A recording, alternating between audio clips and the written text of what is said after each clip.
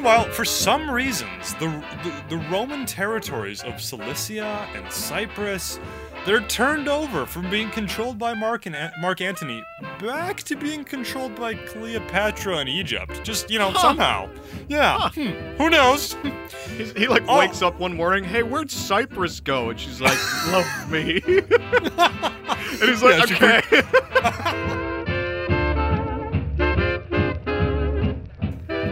Welcome to We Talk About Dead People, a podcast where we pick two dead people and talk about their lives. I'm your host, Aaron C., and I'm here with my good friend and co-host, James D. Say hi, James. You are strategic and floatable. You have excellent taste in t-shirts. Well, that's just true. I know that's true. I'm just trying to be more affirmative today. Thanks. To you and the listeners. That goes out to everybody. Oh, do I really look that good? I got it at Goodwill. Well, what is it? It's a black t-shirt. You know that's all I wear. Excellent taste, like I said. The way this works is that James and I will do our amateurish best to give a basic account of the major events in these people's lives and how they responded to them. We also hope to give a fairly accurate depiction of their individual character, which is harder to do, but we're gonna try anyway. So, James, who do we have this week? We don't have two people. We have one people. Cleopatra the 7th. Wait, there were 7 of them? There was more than that. They're still going. They're in the hundreds right now. Oh, God. I don't know if that's not true, but... Yeah. Yeah, they had the whole royal number things going once again. I didn't know that. I just thought that there was one Cleopatra, and that was it. Well, she's kind of the Cleopatra, but... So the 6 let others us, did let nothing. us not forget the other 6 Cleopatras before her. So we have 1 out of 7 Cleopatras that are actually good at what they do, and then 6 who suck at being Cleopatra? Well, I don't know. We'll cover the other 6 in some way. We'll go backwards. We'll cover Cleopatra the 6th the next. And, just go back in time. Yeah, get more and more confused as we go along about which Cleopatra we're talking about. Yeah. Sort of like the King Louis in France or whatever. I know, it's a stupid number. 10 thing million again. of them. Well, shall we head down to the history lab? Yes. Okay.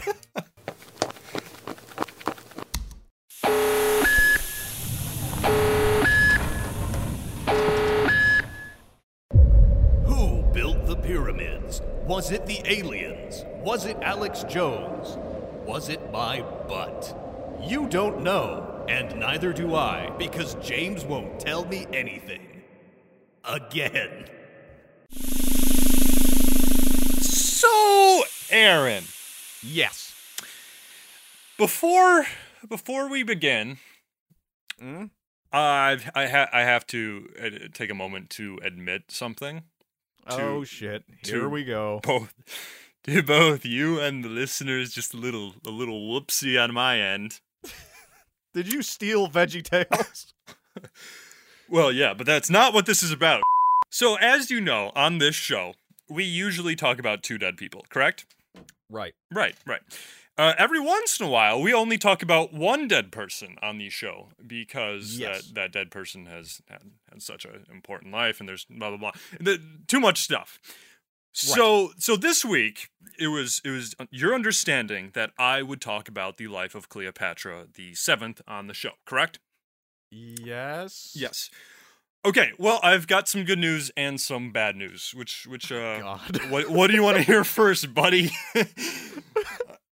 Bad news first. Okay, well, the good news is that we're going to talk about Cleopatra.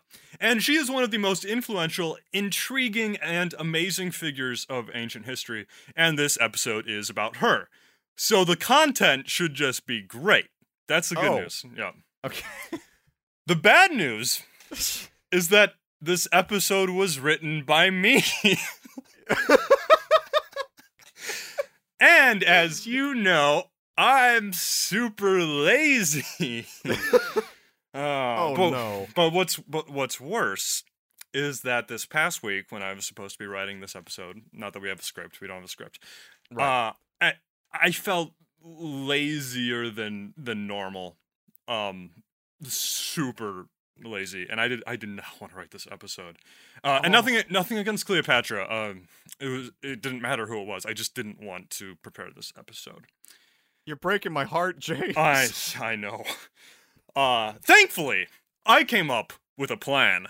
Because even though I'm lazy, I always have a plan, right? Right. Mm-hmm. Okay. So I thought to myself, what could I do to not do this work? Why? By King Tut's neck brace, I have it! Why not have other people write it for me? What? So that's what I did. I wrote. You paid somebody? No, there's no money involved. Not for that, at least. So, oh my god! I wrote part of this episode, part of it, and then I had other people finish it up for me. So basically, it's like so plagiarism. And who are these other people, dude? Oh, you'll find out, dude. There won't be any question about that later on. Oh my we're god. All good. Yeah, you're fine. So, now that that's all cleared up, you ready to dive into the content that I've definitely put a lot of time into writing? The sooner we get started, the sooner I can do something else. I hope it's not revenge themed. It might be, you don't know. Yeah, well, it's a good thing we live a couple miles apart. Yeah, just a couple. Just a couple, like all of America. So, yeah. Okay, well, so I had to get off my chest to you and the listeners. I am not sorry. Well, I mean, are we? But we're actually talking about Cleopatra, right? Oh, yeah. Well, you're not fucking with me on that. Yeah, we are talking about Cleopatra. The seventh Cleopatra is who we are talking about. Oh, but okay. the term "we" is very plural. It's not just you and me, buddy. It's a whole legion. We are legion. Yeah. Oh my god. Okay. Well. You don't know what that means. I guess I'll get the computer to bring up Cleopatra. We can just hope this shit isn't horrible. No, it's great. Okay. I mean, it's better than if I wrote the whole thing. You know that for sure. I guess that's true. Computer, please bring up Cleopatra the 7th? Yes? Yes! Affirmative, my lord. You're a wild man. Okay, James. Mm-hmm. So tell me. Uh-huh. What is Cleopatra the 7th best known for? Okay, so Cleopatra the 7th is best known for being Cleopatra the 7th. Like, seriously, who doesn't know This is the part you wrote, isn't it? Yep, wrote that part. Made it myself. Aren't you proud? Got up my typewriter and typed out that beauty. Beautiful sentence. Best known for being Cleopatra the 7th. Okay. Redundancy is one of my strong suits, okay? Don't hold that against me. Yeah, so okay. I wrote that. Mm-hmm. Yeah. All right, and what did Cleopatra the 7th look like? Now, for her physical description, I did not write one. Because I didn't want to write it. So, I went over to one of my good friends, and I sent her a message, and it's our good friend Becca, and I said, Becca, I don't want to write this. Can you do it for me? And she said, sure. So Becca from the Retold podcast, a history podcast, sort of, and one of our good friends, she wrote the physical description for me. So, James, here's the thing. Okay. I know you didn't write anything, as you have admitted to me, admitted your shame and guilt to me. Yeah. So, I would like you to just take your best shot and describe Cleopatra without knowing anything. And then we'll just see how it stacks up with a real description from Becca of the Retold podcast. Go!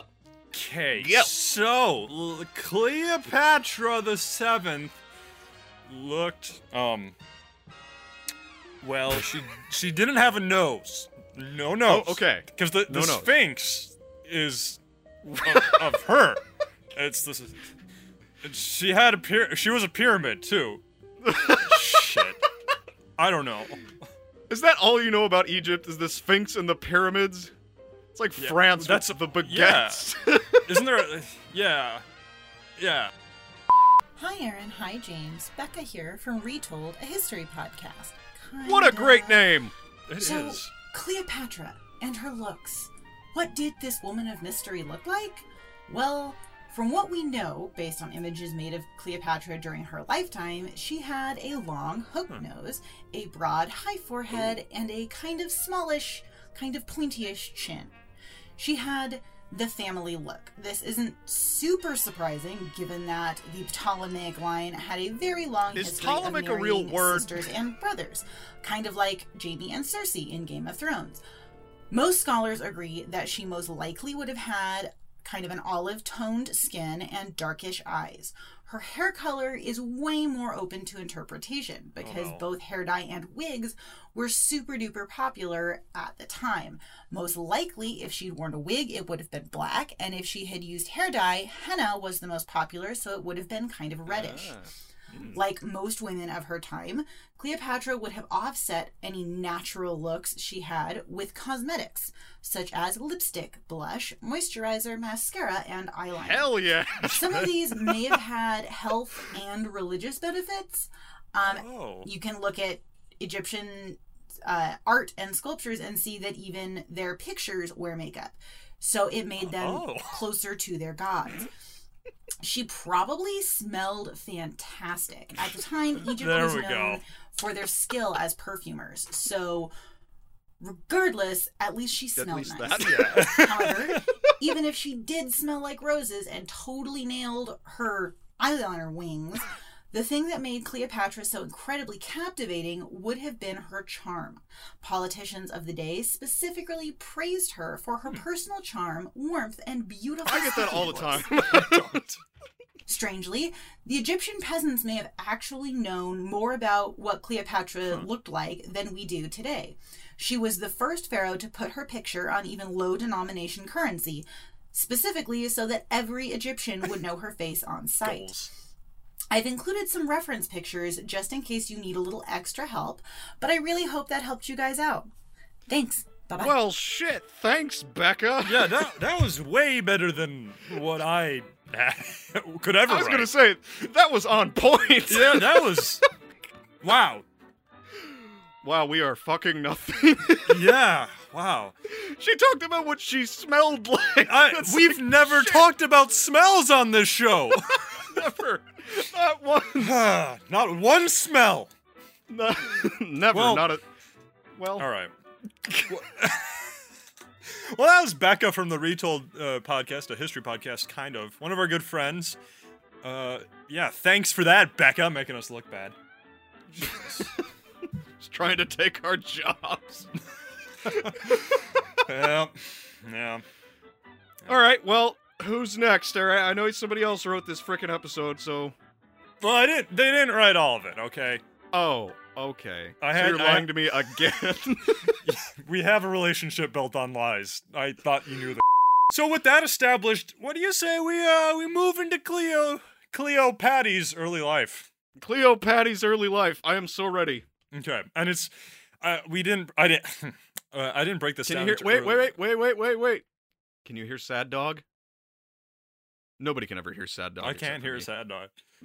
Shit. I don't know if Sad Dog exists. It's a ghost dog. Yeah, Definitely. You're hearing things.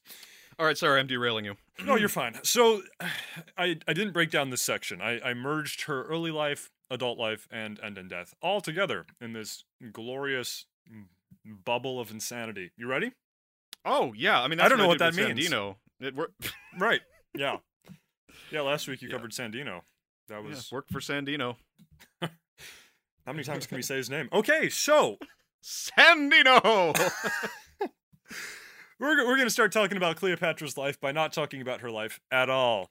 All right, that's a Per classic. usual. Classic. Yeah. So we got to talk about the context just a bit. All right. just a bit. So you've got this guy. You may have heard of him. He's got a great name. Alexander the Great. Who the fuck is that? I don't know. Some doofus. So little Alex decides for himself that he's going to conquer pretty much everywhere. And he does. Right. Yeah. Oh, Kind of anyway. But along his journeys and battles and complicated lover sequences, Alexander eventually made it to Egypt, where he took over the land of the Nile, founded the city of Alexandria, and was declared the son of a god. Just like you do. Typical tourist stuff, yeah. Yeah. Yes. I am a god. And that'll be $8. Thanks. Take a picture with the pyramids. Anyways, for the most part, Egyptians, they liked Alexander the Great. And they kind of, dealt with the Macedonian Greek influence that came with him. They largely saw him as a liberator. Except for that dude in Gaza who stabbed Alexander in the shoulder. What? But screw that guy. Everybody else likes Alexander the Great. One guy in Gaza with a knife. I don't like you, poke. Pretty much, yeah. Alex is like, I'm the a rest- god. Gods don't bleed. What the fuck? Haven't you seen El Dorado? I haven't. I only watched the first half. What? Yeah, I know. Okay. So then our boy Alexander goes on conquering again, and everything goes well for him until he dies in the Okay. year 323 BCE. And before Alexander's body was cold, his followers began fighting for the remnants of his empire. Classic. Yeah. And one of these bros, a guy by the name of Ptolemy Soter, pterodactyl. He was a good companion. Wow. Wow. Companion. That is not a word. Companion. Ptolemy is a good companion of Alexander. So he goes and he grabs a big piece of the pie, like all of Egypt. Right. And- Oh, shit. And Cilicia, wherever the fuck that is, and parts of the Levant and northern Libya, but mainly Egypt. Like, Egypt is his home base, okay? That place is kind of the place that really, really counts. Yeah. Yeah. Okay. So Ptolemy, he takes control, and he starts what is known as the Ptolemaic dynasty of Egypt. Why is this important at all? Well, it turns out if that I had to guess. Oh, okay. Oh, yeah, go ahead. You're guess. going to tell me. I don't even get to guess. No, you can guess now that I kind of gave it away, but you can guess. No, I forgot what I was going to guess. You just go. Okay, well, Cleopatra, our gal, the person we are talking about with others in this episode, she is born into the royal line of the Ptolemaic dynasty. Okay, So- and about what time period is this? I want to say 1776, but I don't know. Alexander died in 323 BC or BCE if you're a godless perfect. heathen. Yeah. Yeah. So that's when the Ptolemaic, a little bit after there, that's when the Ptolemaic line of Egypt began. Now, Cleopatra wouldn't be born for a few hundred years, but we're getting there. I'm laying the groundwork before I knock the dominoes over, okay? Wow. Okay, that's fine. Yep. Okay. So, lost my place in this script that we don't have. Okay, yeah, here we go. So, now we could continue to talk about the struggles of the successor kingdoms as they were called, and the interesting politics and wars that go on with this. Or we could skip ahead a few couple hundred years until our gal Cleopatra is born. So Yes, I vote that. let's do that. Let's skip ahead. Yeah. Oh, we should probably disclaimer. Oh. We do not go too in depth into people's lives on this show. Oh, Just like yeah. an introduction, right? I mean, this is like the stupid man's version of history. Pretty much, yeah. Yeah. Just a very, very brief synopsis. We leave important things out. We mispronounce everything. It's a disaster. So Yeah. now that that's out of the way, people can't get mad at us. So Cleopatra is born in the year 69 BCE to the pharaoh of Egypt, Ptolemy the 12th. Wow, 12 of them. Wow. Yeah. Oh, here we are again. That's lack a lot of creativity with the whole name game. Yeah, but at least they understand how numbers work. Yeah, at So- least that. Very advanced. Yes.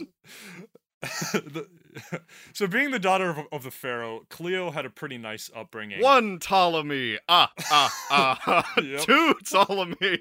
That's not funny? Okay, it's not funny. Well, it is funny, but we made the joke with the kings of France.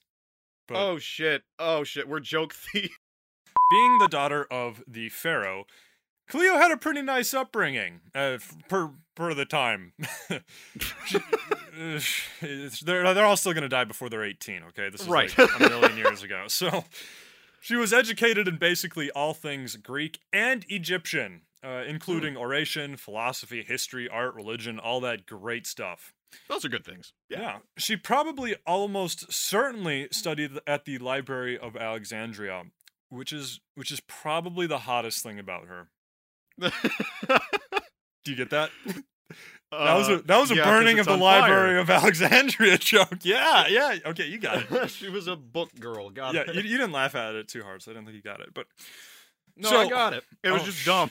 well, you don't understand it. It's on multiple levels. I'll explain later. Very So- sophisticated humor on this show. Exactly. So we're gonna pause with Cleopatra real quick and head west. Oh. Okay. Yeah. So just a little bit west, over to the boot, that little boot sticking out into the Mediterranean. Italy. Oh, Germany. Oh, sorry. Well, they're basically Such the a- same thing. So over to the Roman Republic. And the Roman Republic was doing, it was busy doing what most republics eventually end up doing. Any guesses? Oh, republics. What are they in? They were just going all Republican all over the place. I don't know. Similar enough. Finding excuses to invade foreign lands. Okay, see, I was gonna make that joke, but that was like low-hanging fruit. Oh, I just snapped that apple right up. Yep. So by now, Oh, man. the Roman situation, and I'm not going to call them an empire because they're not an empire yet. No, we're still a republic. Don't worry. So the Roman situation is growing all over the place. And the Roman boundaries are slowly getting closer and closer to Egypt. Uh-oh! Yeah. So there's this one Roman senator who proposes to the Senate that hey, you know what? We should annex all of Egypt. What a great idea! And the Senate says no, which is Of course. kind of surprising, yeah. Nevertheless, this kind of scared Ptolemy the 12th over in Egypt, right? Because Yeah. the Senate shot it down, but just the fact that it was proposed is kind of a little too much. Yeah. Yeah. So, instead of bolstering his defenses or trying to improve diplomatic ties with Rome, Ptolemy does the only logical thing and starts giving gifts and bribing important Romans to like him. Oh yeah, that's like you gotta do that shit. You gotta Yeah. schmooze For sure. to And, save Egypt. and get this, he does this It's so like standing much. outside of a grocery store with a tin can, shaking it full of coins. Penny for Egypt, please. Penny for Egypt. No, you're right on track because he sends so much money and bribes to these Roman dudes that he goes bankrupt. That's, I mean, He's now not he's gonna really stop standing there, though. outside the grocery store with a tin can. Yeah, but he's leaving that grocery store because now he starts taking out loans from Oh. Roman bankers. So Ptolemy the 12th, he yeah, interesting plan you got there. Great strategy. Yeah, he's trying to bribe Rome by using money he's taken out a loan from Rome. It's If I were a betting man, I would say he was a precursor to American politics. yeah. Thankfully though, it actually works out and things go well for him. Wow. Okay. That's a lie. They What? they don't go well. Not at all. So Oh, Rome soon declares that it has annexed the island and also the Egyptian territory of Cyprus because of pirates, right? Oh, Just right. pirates over there. Pirates. So now your whole island is ours. Don't worry, Yeah. we're just a republic. Yeah. makes perfect sense.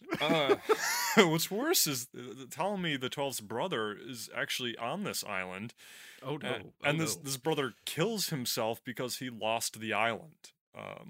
Oh. So kind of Shit. a family, yeah, bummer. That's kind of sucky. So now that he's lost the island to Rome and his brother killed himself, Ptolemy the XII doesn't do anything. Yeah. And he's kind of realizing that Rome wasn't satisfied with his gifts and is now kind of taking advantage of him. So Yeah. yeah, I don't know who could see that coming, but he didn't. Yeah. Now I didn't see it coming. No. The Romans are like, hey, now you're like literally giving us our own money. right. You're right. Yeah. It's a bad situation. And it gets worse because Ptolemy's people aren't really happy with him. Surprise. No shit. So they kick him the hell out of Egypt. I mean, you gotta. yeah, for sure. So he's out of his own kingdom. And by the way, his daughter Cleopatra, our girl, is probably 11 at this point, and she's with him. So they're out of Egypt, and where did they flee to? To Rome? Roman land.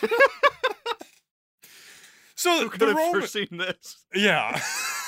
So the Romans just graciously take in this guy who is A, indebted to them, and B, is also kind of the rightful ruler of Egypt. Not Right. Who knows where this is going? Yeah. So meanwhile in Egypt, I'm going to skip over a ton of politics. So forgive me for that. And I'm just going to skip a ton of people who take power and end with the person who ends up taking control of Egypt. And it is Ptolemy the XII's oldest daughter. I think oldest daughter. It's a different daughter. It's not Cleopatra. It's a different daughter. Right. And her name is Berenice the Fourth, or Berenice, or a nice bear. I don't. Berenstain. Yeah, yeah, exactly. We'll call her Betsy. Betsy the Okay. Fourth. It starts with a B and goes to an E. It works. It's the same name. Yeah, So I don't hear any difference. We have to anglicize the words. It's a public service, okay? But hey, we're a republic, not an empire, okay? Jesus. So Betsy the Fourth of Egypt, she takes control, and she doesn't really want to give her throne back to Dad because she has it now. Yeah. Right. But Ptolemy the XII, he wants it back. Right. So, with the backing of Roman banks, influential Roman leaders, most notably this guy named Pompey, who will later come up again, and also a large Roman army, Ptolemy the XII, he goes back to Egypt to reclaim his throne from his daughter. The family issues. Yeah, it's a great family, and we're only getting started on their family issues. This should totally be like a sitcom. Like, busts into the living room with his army and what are you doing here? Yeah, exactly. Oh, and you don't even know where this family fiasco is going. It goes, wow. It goes to some great places. And that's sarcastic. All right. Can you mark this real quick? Yeah. I want to put in like applause and oh, good music or idea. something over that. Yeah. Please note it for applause. Applause. Yep. Applause and Sweet. show. So Ptolemy's marching back to Egypt with a Roman army, with Roman money, and he's with his daughter Cleopatra, who's like 14 at this age. And he's going back to Egypt to reclaim his throne from his daughter, which is kind of embarrassing, but, you know, family is family. Yeah. I mean, I know my dad had to reclaim his throne a couple of times. Oh, for sure, yeah. My dad is From still his daughter, trying though, to. no. Yeah. It's a tale as old as time. Is there a power struggle going on in your house, James? You don't even want to know. All right. So there's this whole little invasion thing, which I'm not going to tell you about. But basically, Ptolemy the XII, he wins back his throne. And then, in true Ptolemy the XII fashion, he does a whole bunch of lovely things. First of all, okay. he executes his daughter, Berenice Oh, IV, God. or Betsy, for opposing him. He executes all of her supporters. He takes all of their things because they're dead. And then he hires a bunch of corrupt Roman officials to help take care of Egypt's finances. This is not a good call. No. This guy does not have a good track record at all. No. But he is a good lute player, or flute player. Oh, really? One of the two. I don't remember. You'll learn about that later. So, surprise, surprise, these corrupt Roman officials just start looting Egyptian coffers. Of course. Yeah, and not only that, but there's these bunch of Germanic Roman soldiers, and he's just letting them have at it at his own people. So you've got these German Roman soldiers just running around pillaging and murdering and beating people up in the streets. So you've got Egypt ruled by a family that can't even function as a family. You've got soldiers running wild through the streets, killing and harassing people, and Roman financial advisors stealing from the Egyptian treasury. This great is just stuff. Little Caesars. That's how they get the $5 hot and ready pizzas. That's the only way they can do It's it. the origin story, yeah. Yeah. All right. So then Ptolemy the 12th dies. Yeah, sometime around 51 BCE. Yeah, not sad, not too sad I saw him go. Oh. And in his will, he left the ruling of Egypt to go to both his daughter, our girl, Cleopatra, and also his son, who, you guessed it, is named Ptolemy the 13th. Oh So my Cleopatra and her brother, they take the throne in 51 BCE. And there are quite a few problems that they have to deal with, like, right now. Yeah, see, here's the thing. The other thing about this is, this family is dysfunctional as it is, right? Just a bit, yeah. And the dad was like, you know, I fucked up a lot while I was the king of Egypt or whatever. There was a time when I literally had to go to Roman lands in order to survive. I went to war with my own fucking daughter and executed her. You know, I don't know if I'm quite done fucking with Egypt's power structure. So when I die, I'm gonna literally put 2 rulers in the place of one. Because that's the only way I can continue my legacy of being a total fuckwit. And they're siblings. They're going to be siblings too, because I mean, that family has a good track record. Let's just keep this ball rolling. Oh yeah. Yeah. And there's just more stuff going on too. So the Nile is flooding. You've got now unemployed Germanic Roman soldiers running around looting and shit. Egypt owes Rome like 17.5 million drachmas. That's a lot, I guess. It's a lot. I don't know what a drachma is. So Cleopatra, she can't really rule alongside her brother because they don't. Well, she wants to rule, but the problem is she's a woman, so it's gonna be hard to take control by herself. Right. So there's this whole issue here.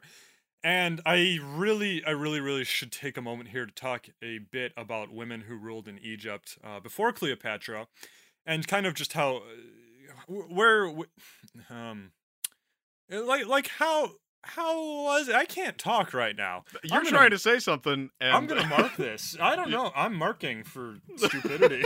Yeah, so I should talk about women in Egypt and what roles they played in leadership, if any, and what that kind of looked like. I should talk about that. yes. Or I could have somebody else, my friend from the History of Ancient Egypt podcast, do it for me. Oh. So yeah, why don't we just let him do it? What's He'll the do a host's better name? job. Do you know his actual name, or is he just the history podcast? No, I do know his name. What is it? I want to say Sam.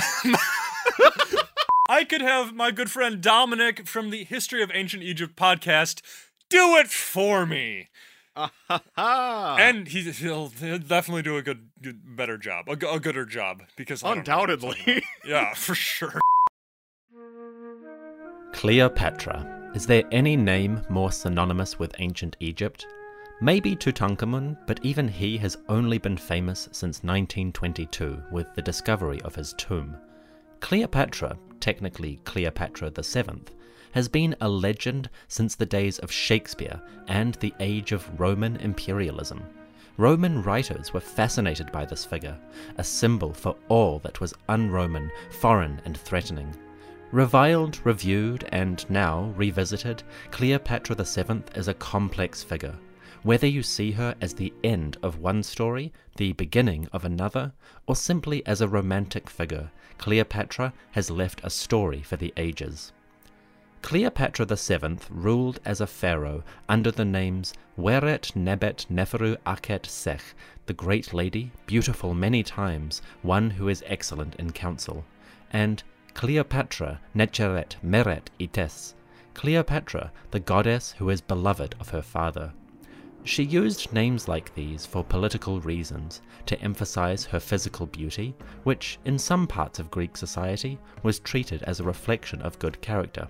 She also wanted to reflect her intelligence and mental capability within a patriarchal society, and to connect her rule with that of her father, a man we know as Ptolemy XII Auletes, Ptolemy the flute player, because he loved to perform the flute during rituals for Dionysus.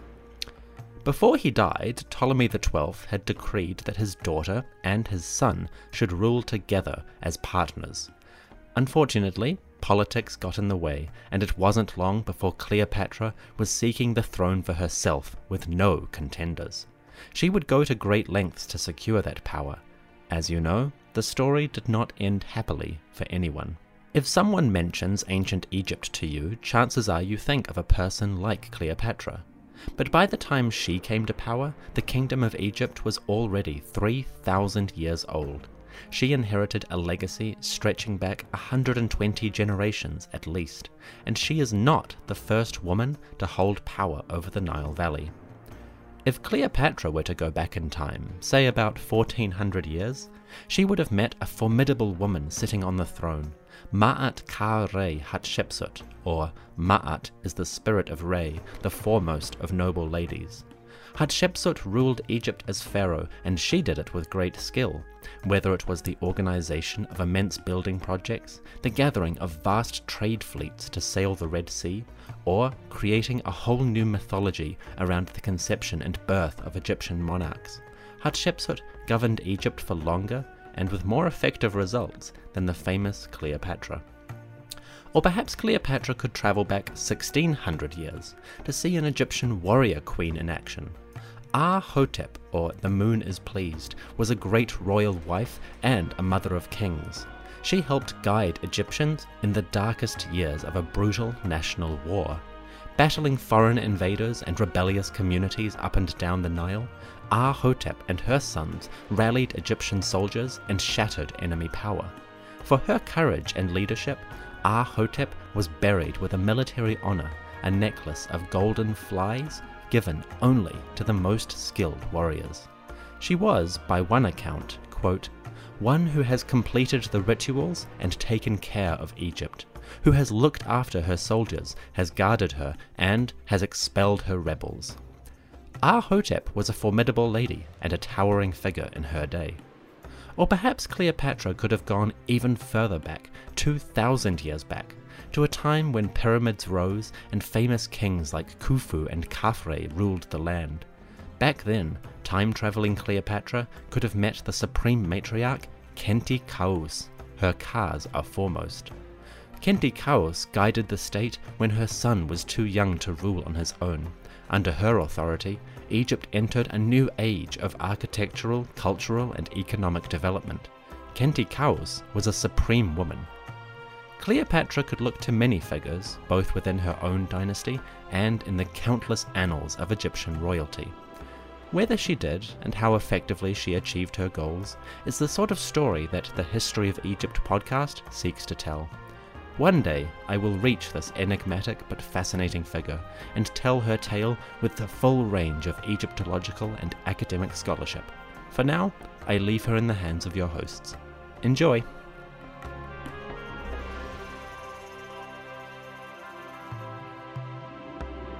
James, will you tell me something about this History of Ancient Egypt podcast? Now? Sorry. Yeah, I will right now. Yep, just had to take a moment of silence. So, Okay. for those of you who don't know, the History of Egypt podcast is a narrative history of ancient Egypt, from the first gods who created the universe, the first kings who ruled the Nile Valley, all the way to Cleopatra and the coming of Rome, where we are right now. Across 3,000 plus years of history, the show explores pyramids, wars, myths, and legends, great rulers, and humble farmers. Whether it's the dust and labor of building a great monument, the smoke and incense of a huge temple, or a quiet romance shared between two lovers, the History of Egypt podcast explores ancient life, history, and achievement, all in great detail. It is written and presented by a trained Egyptologist based on archaeology and deep historical research. And to top it off, the music and storytelling will transport you back to the land of the Nile thousands of years ago. You're reading about them like they're our sponsor. Yeah. I love it. Okay, so shall we hear He from... paid me 17.5 million drachmas. Okay. Yeah, so if you want to know more about Egyptian history, check him out. Excellent show. Will Cool. actually teach you. Oh yeah, you will learn things from that show. Yeah. So Cleopatra? Cleopatra? I don't even Come know. on. Oh my god. Okay, so Cleopatra pretty much kicks out her brother right away, Okay. who might have also been her husband. Huh? Yeah, I kind of skipped over that. But there's kind of this long Egyptian tradition where you marry your royal siblings so you can keep the dynasty clean. Yikes. Ugh. Okay. Take that as you will. So she kind of kicks out her brother. And by the summer of 51 BCE, Cleo is pretty much seen as... she's kind of the ruler of Egypt. Right. Pretty much. Yeah. But this pisses off her brother, Ptolemy the 13th, of course. Her husband? Yeah. Okay. Her co-ruler husband brother, who now wants the throne back for him. Because, hey, Right. Daddy said it was for both of us. Yeah. So he Like- starts... Yanking on the pyramids. Mine! yeah, Back and exactly. forth. Yeah. So Ptolemy the 13th, he starts gathering support elsewhere, and this nice little civil war breaks out between Cleopatra and her brother. Whoopee. But that's not the only civil war going on. Oh no! Meanwhile, Rome is going through this little thing called the Roman Civil War. Oh my god. Yeah, because this bozo you may have heard of named Julius Caesar, not really Caesar yet, but Fucking nobody. Yeah, yeah. He's fighting these other big guys of Rome, and this bigger one by the name of Pompey. So they're fighting against each other, trying to take control of the Roman Republic. It's still a republic, and yeah. So that's all going on, and meanwhile, all sorts of civil wars. Ubisoft arrives in a time machine to create Assassin's Creed Origins Yeah, exactly. and change the history. Oh, sorry. No, What? never mind. What? I don't know. Have I never talked to you about this? No, you have talked to me at length about this, good sir. On the show, I'll have you know. Oh, I guess I forgot. It was on one of the I fake have episodes. amnesia. Well, that's true. So Julius and Pompey are fighting against each other, and then Pompey sends word to Egypt asking for their support in the Roman Civil War, Okay. even though Egypt is going through a civil war. But to make matters more complicated, both sides of the Egyptian Civil War, Cleopatra and her brother Ptolemy the 13th, they both agree to help Pompey in his fight against Julius Caesar. So, I don't know what's going on. But they're like, yeah, sure. Politics. We'll send you help. Yeah. Okay. Now, hold on. What? Well, okay, wait. Okay, I'm gonna need to interrupt myself because Again? yeah, get this. I've actually got a team on the Nile right now, And it looks like What they've the got fuck? something exciting. So let's just transfer to my guys in the field, okay? All right, yes, we have just received confirmation that the Queen of the Nile, Cleopatra, is about to arrive, and I, for one, cannot wait to see what she has done with her hair this season. Actually, I'm more looking forward to hearing that mellifluous voice. You know, I hear she's quite eloquent, very well read, and when she speaks, you know, they say it just charms a toga right off of you. Yes, I could not agree more. There, I think I see something. Yes, I believe that is her barge. It's docking. It's docking. It's taking a long time to dock. It's a barge. Okay, it's docked. There's a figure emerging. I believe it is. Yes, there she is, ladies That's and her, all gentlemen. right. The Queen of the Nile, Cleopatra the Seventh. Oh my God, she is just like in the coins. That long hooked nose, the short neck, the small chin, and oh my God, her hair. Ladies and gentlemen, I can't believe it. It is the melon hairstyle again. Classic Cleopatra. So You know, classic. you really cannot go wrong with the melon hairstyle. You've got the hair in braids pulled back over the head, just like the stripes on a melon, tied off in a bun at the back. So practical. It's really a smart way to go. Wait, she's speaking. She's saying something. I can't make it out. Can you understand what language is that? That's not Latin. Is that Greek? Is it Egyptian? Why is she speaking? Well, she does speak 9 different languages. 9 fucking languages? It could be anything. Is that Hebrew? Is that Persian? Tell me it's Persian. What language is that? Is that Ethiopian? Is it Arabic? Does anyone here speak Parthian? Damn it. What language is that? Wait, where's she going? No. Okay, yeah, great. She's gone. Damn it. Did you get that? Did anyone get that? What language was that? Wait, what? What language was that? Oh, it was troglodyte. It was what? Troglodyte? Troglodyte? Yep. What the fuck is troglodyte? It's most likely a Berber language from Libya. Well, do you know what she said? No, I don't speak troglodyte. Oh, all right, that's it. We're done here. Okay, shut it down, everybody. We're done here. Everybody go home. Fuck me, is it too much to ask for one lousy intern who speaks troglodyte? Yes, so that was BT Newberg. And he hosts the Dead Ideas podcast, the podcast of extinct thoughts and practices, covering ideas once believed to be true, but no longer. Interesting. It is a great show. He is also currently developing a new show that is called, and I love this, The History of Sex, covering gender, sex, and quirk across world cultures. So look out for that. Should be All good. right, James. Hold up. All right. Okay. Well, I'm getting kind of lost. All right. Can you give us a 30-second summary of everything we just covered so we can all be on the same page? I mean, yes, of course. Okay. Of course. So Ptolemy the 12th, he rules Egypt. He has to fight against his own daughter who takes the throne, but he eventually takes Egypt back, right? Right. Right. Ptolemy the 12th. Okay. Yeah. So he Yes. takes back Egypt. Now, what Ptolemy the 12th had done is he kind of got Rome interested in Egypt's affairs, remember? Because he borrowed Right, money yes. from them, then he started bribing them and everything.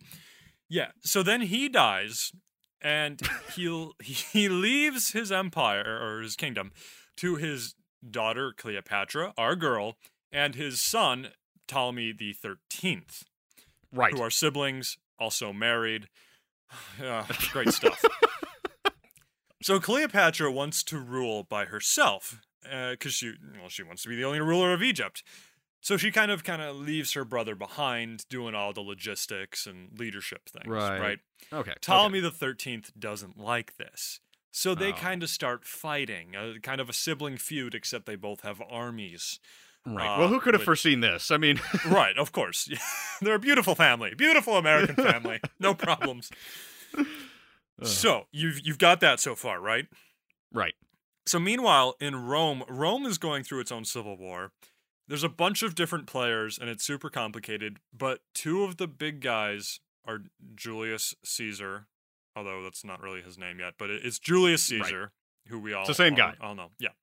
And Pompey. So they're fighting each other for kind of who's going to be the big guy over on the Roman scene. They're still a republic, but Right. who's going to be the main republic guy? So Okay. Pompey and Julius Caesar are fighting. Pompey goes to Egypt for support, and both sides of the Egyptian civil war start supporting Pompey, Cleopatra, Oh. and her brother, which is Gotcha. confusing because they're fighting a war against each other. But This also is all stupid. Yeah. Yeah. History is stupid. So meanwhile, in Egypt, Cleopatra's own little civil war against her brother, it does not go well. Okay? Not well for her or not well for him? Well, I mean, not well for anybody, really, because it's a war, but not specifically not well for her. Okay.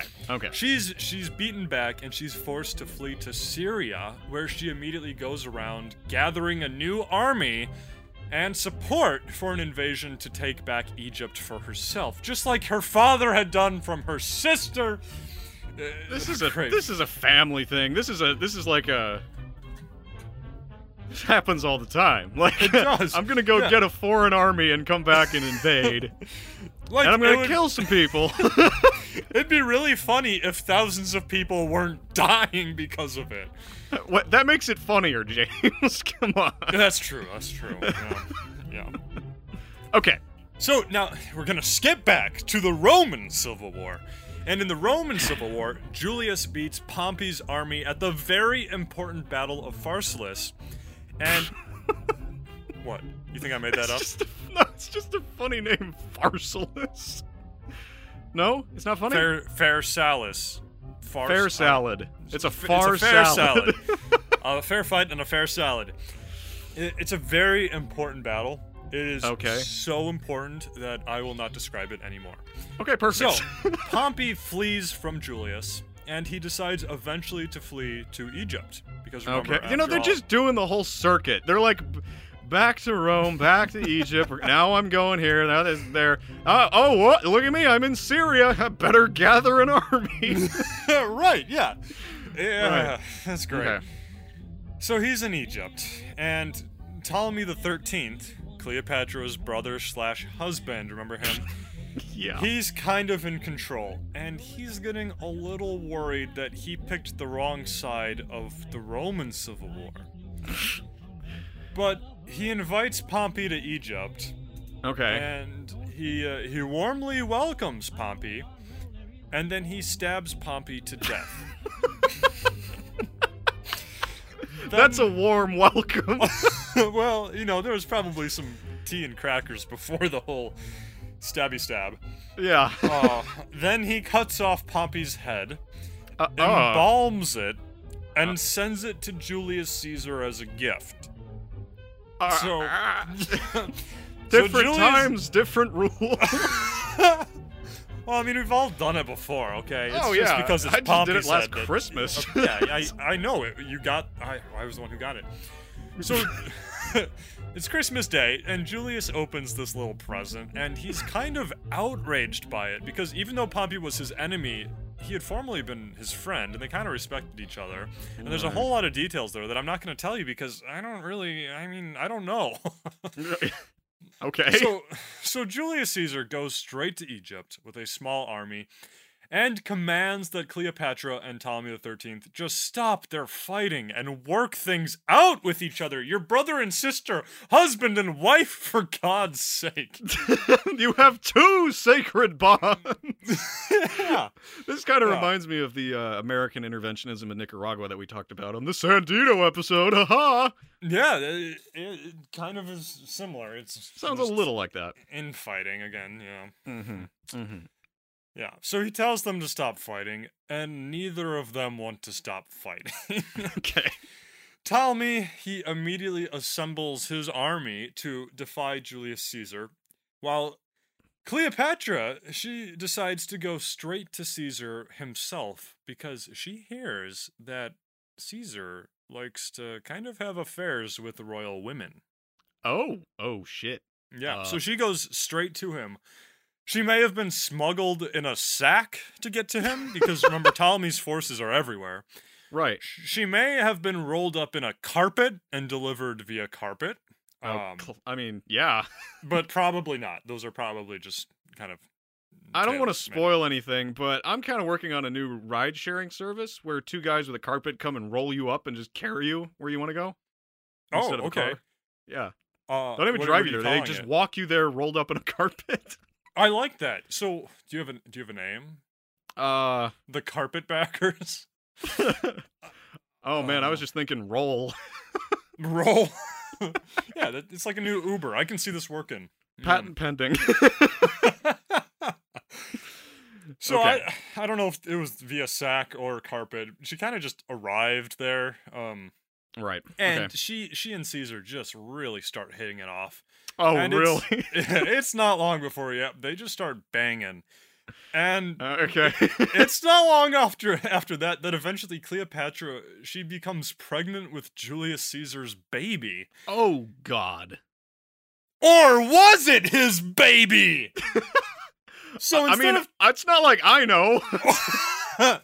I know, that was unfair of me, but instead of trying to figure this out for myself, I decided to ask my friend over at the War and Conquest podcast to figure it out for me. You lazy fuck. I know, right? So it's plagiarism. That's really what it is. I'm getting other people to do my work for me. Well, feels you good. know, I thought for a long time that never mind. What? So Well, he's I'm gonna glad that you so thought War for a long time. War and Conquest is gonna explain whose baby this is? Yeah, it's not very military themed, but Okay. you'll see. He's got to The figure it out. babies of So- war. Hello, everybody. Neil Eckert here from the War and Conquest podcast, and today I'm going to relate to you a little known event about the life of Cleopatra. See, when Caesar came into Alexandria, he found Egypt in a state of civil war. Incestuous the 25th, or whatever the fuck his name was, Ptolemy the 14th, I think. Who gives a shit? He's a kid, he was a dumbass, and he died.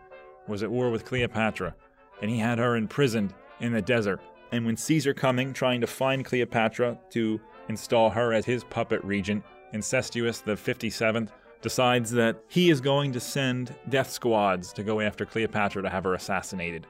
Caesar can't have this, so he decides to send two of his best soldiers, Lucius Vorenus and Titus Pullo, to go save her. And they arrive just in the nick of time. They kill the death squad, and they bring Cleopatra back to Cairo in a litter. Oh, fuck. Cairo wasn't even founded yet. It wasn't founded until the 7th century. Oh, I've got to stop drinking before these guest appearances. Oh, there goes my credibility. Oh. They were going back to Alexandria in a litter. And Cleopatra, she's got an opium addiction, so, she's puffing on the pipe. Finally, her maidservant guilt trips her into quitting. She throws the pipe out into the desert. Now she's going through opiate withdrawals, which, she's got the shakes and the shivers, and she's all fucked up. She realizes during her hallucinations of whatever, or her opium withdrawal, that she's ovulating right now, and she needs a baby in her right now that looks Roman. She won't be able to make it to Alexandria in time to get Caesar to put one in her, so she needs help. So she calls in the ranking officer, Lucius Vorenus, to put a baby in her. But Lucius Vorenus has just patched up things with his wife before they left for Greece for the Roman Civil War, and he's too honorable of a person to do something like that, so he decides that he can't do it. He wants to. He's got a princess there with her legs open. He finally pulls himself away and sends in Titus Pullo, who will fuck anything with a pulse pretty much. And they go to town. The maids are screaming, and a Roman child is put into Cleopatra. And so by the time she rolls out of the carpet to see Caesar, she's technically already pregnant. And so Caesarion, her illegitimate child with Caesar, was actually fathered by the lowly legionary Titus Pullo. Oh, wait. Damn it. That didn't happen at all. I was just recounting a scene in HBO's series Rome.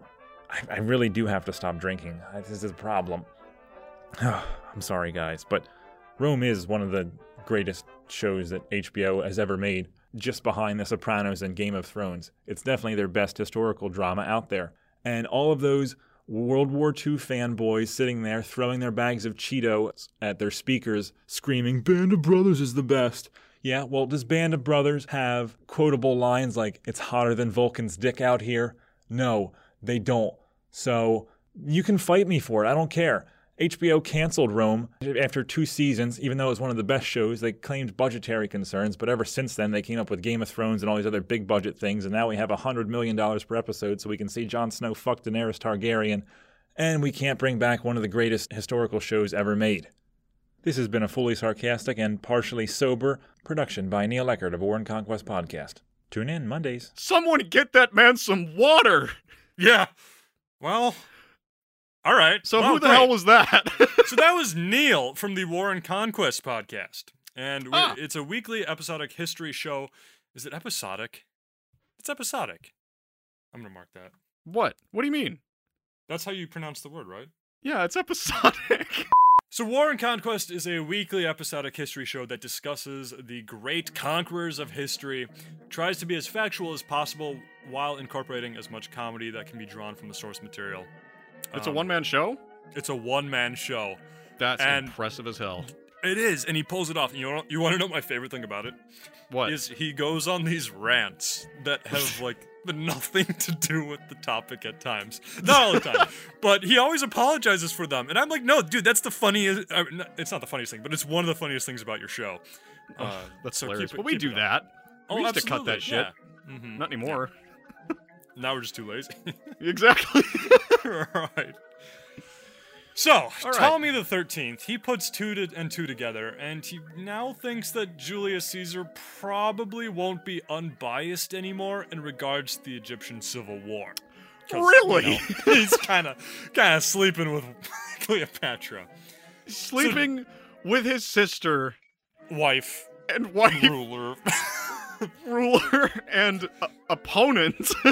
And this is Egypt, not Arkansas, remember. Right! This makes no sense! I know.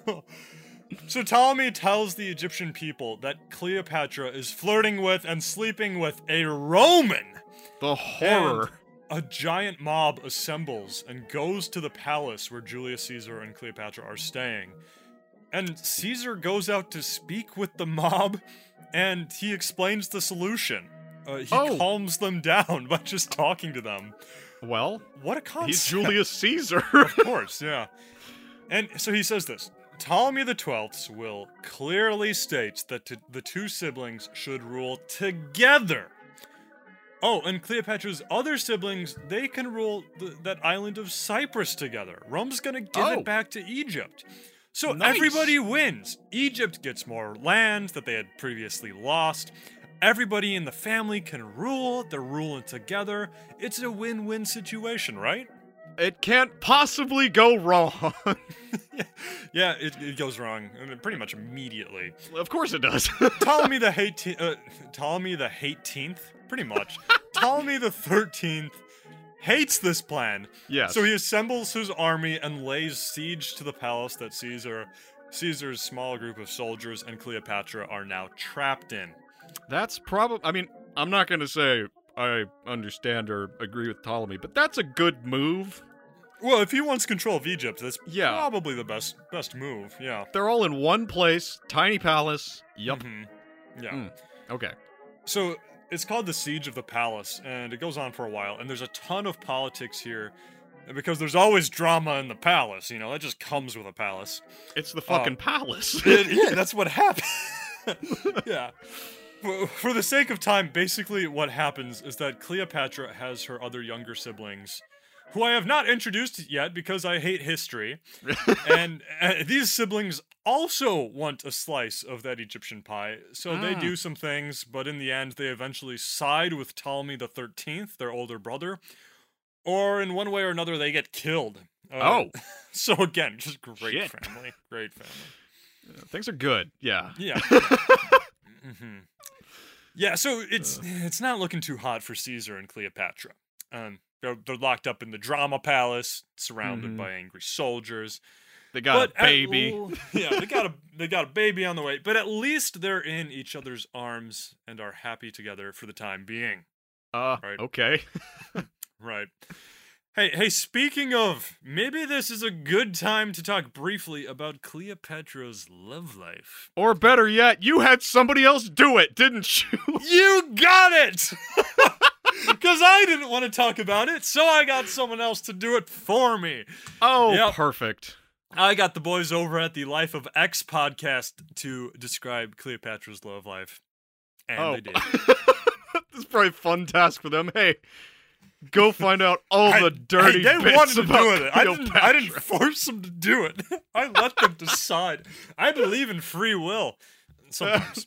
No, you don't. I was going I to say. don't. Not at all. You don't I believe in force free will when the burritos are flowing. Hey guys, this is Arif Jadala and Melvin Barnes from the Life of X podcast, here to talk to you about Cleopatra's love life. One thing about Cleopatra that has been universally recognized by scholars is that she knew exactly what she wanted in a man.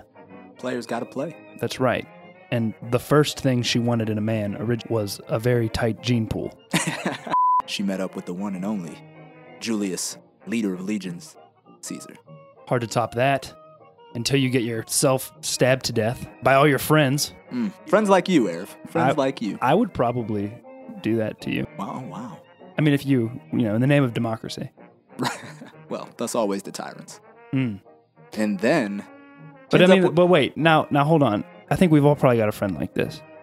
That like, if you were stabbed by your friends. He's like, oh, where's girl at? Right. Oh, he did? Hey, how you doing? So then... And in this case, it was Mark Anthony. A.K.A. Arif Jadala. Not the singer, Mark Anthony. I know that might be confusing for some of you. But it was in fact the ruler, Mark Anthony. And, lest we forget, the ever handsome, ever manly Titus Pullo. Yeah. He's the GOAT. You got to end on that. Yeah, so guys, I hope this was helpful and informative. If it wasn't, please reach out to Melvin and complain to him. Really crank up the hate mail, send it his way. You all, you have a wonderful podcast. Toodles. Thanks for including us. Well, that was really sexy, and I'm not even talking about the content. I'm talking about those voices, baby. Okay. All right. There are guests, remember? Yes, right. So you need to tell everyone who they are. Yeah. So the Life of X podcast is an informal, conversational, deep dive into the lives of fascinating figures from history. And unlike us, Melvin and Arif are two relatively informed individuals as they discuss interesting people, historical context, and the events that shaped their lives. Every show that joined me for this, that I had do my work, I have listened to, okay? I did my homework. All right. These are all good shows. Yeah, they're great shows. So I've check listened them to out. Life of X too, and really, really good shit. Yep. Definitely give them a listen. Yep. Yeah, give them a pat on the back. Yeah. Now I know that they talked about Mark Antony for a little bit, and that's kind of jumping ahead. So I'm gonna back up a bit from Mark Antony. We'll get to him eventually. Okay. So remember that Cleopatra and Julius Caesar are besieged by Ptolemy the 13th, right? Right. In the palace. In the palace, the Politicking drama palace. palace. Yeah. Well, eventually the siege is lifted because Julius's actual army shows up, and Ptolemy pieces the fuck out because this is like a Roman army, dude. It's the frickin' Roman army. You do not Yeah. stick around for any palace. Not even the drama one. No. Yeah. Yeah, so what I mean by piecing the fuck out is that Julius Caesar soon thereafter fought a battle on the Nile against Ptolemy the 13th, and Ptolemy the 13th fled in a boat. The boat tipped over, and he drowned in the Nile. That's my favorite ending. Great end. Yeah, it's... So with his death and the destruction of his army, the Ptolemaic civil war was pretty much over, as Cleopatra now pretty much held the throne. And it's 47 BCE, or around there at this time, by the way. Right. Now, Caesar was somewhat worried that Cleopatra, as a sole woman ruler, wouldn't go over too well in Egypt. Because it had happened before, but it wasn't too popular. Like, we heard about that earlier. Yeah. So he had a great idea. This hasn't gone wrong before. So Cleopatra's got another brother. Oh shit! Oh my god! Ptolemy the 14th. Oh god! Of course. Who's 12 years old? Nah. So he's like, hey, you just marry your 12-year-old brother. and rule Egypt together. Now, It's a simple plan. yeah, it's a right. Every scheme up till now has been bad, but this is the one. This is the one This'll that's work, really damn it. gonna work. Marrying your child brother.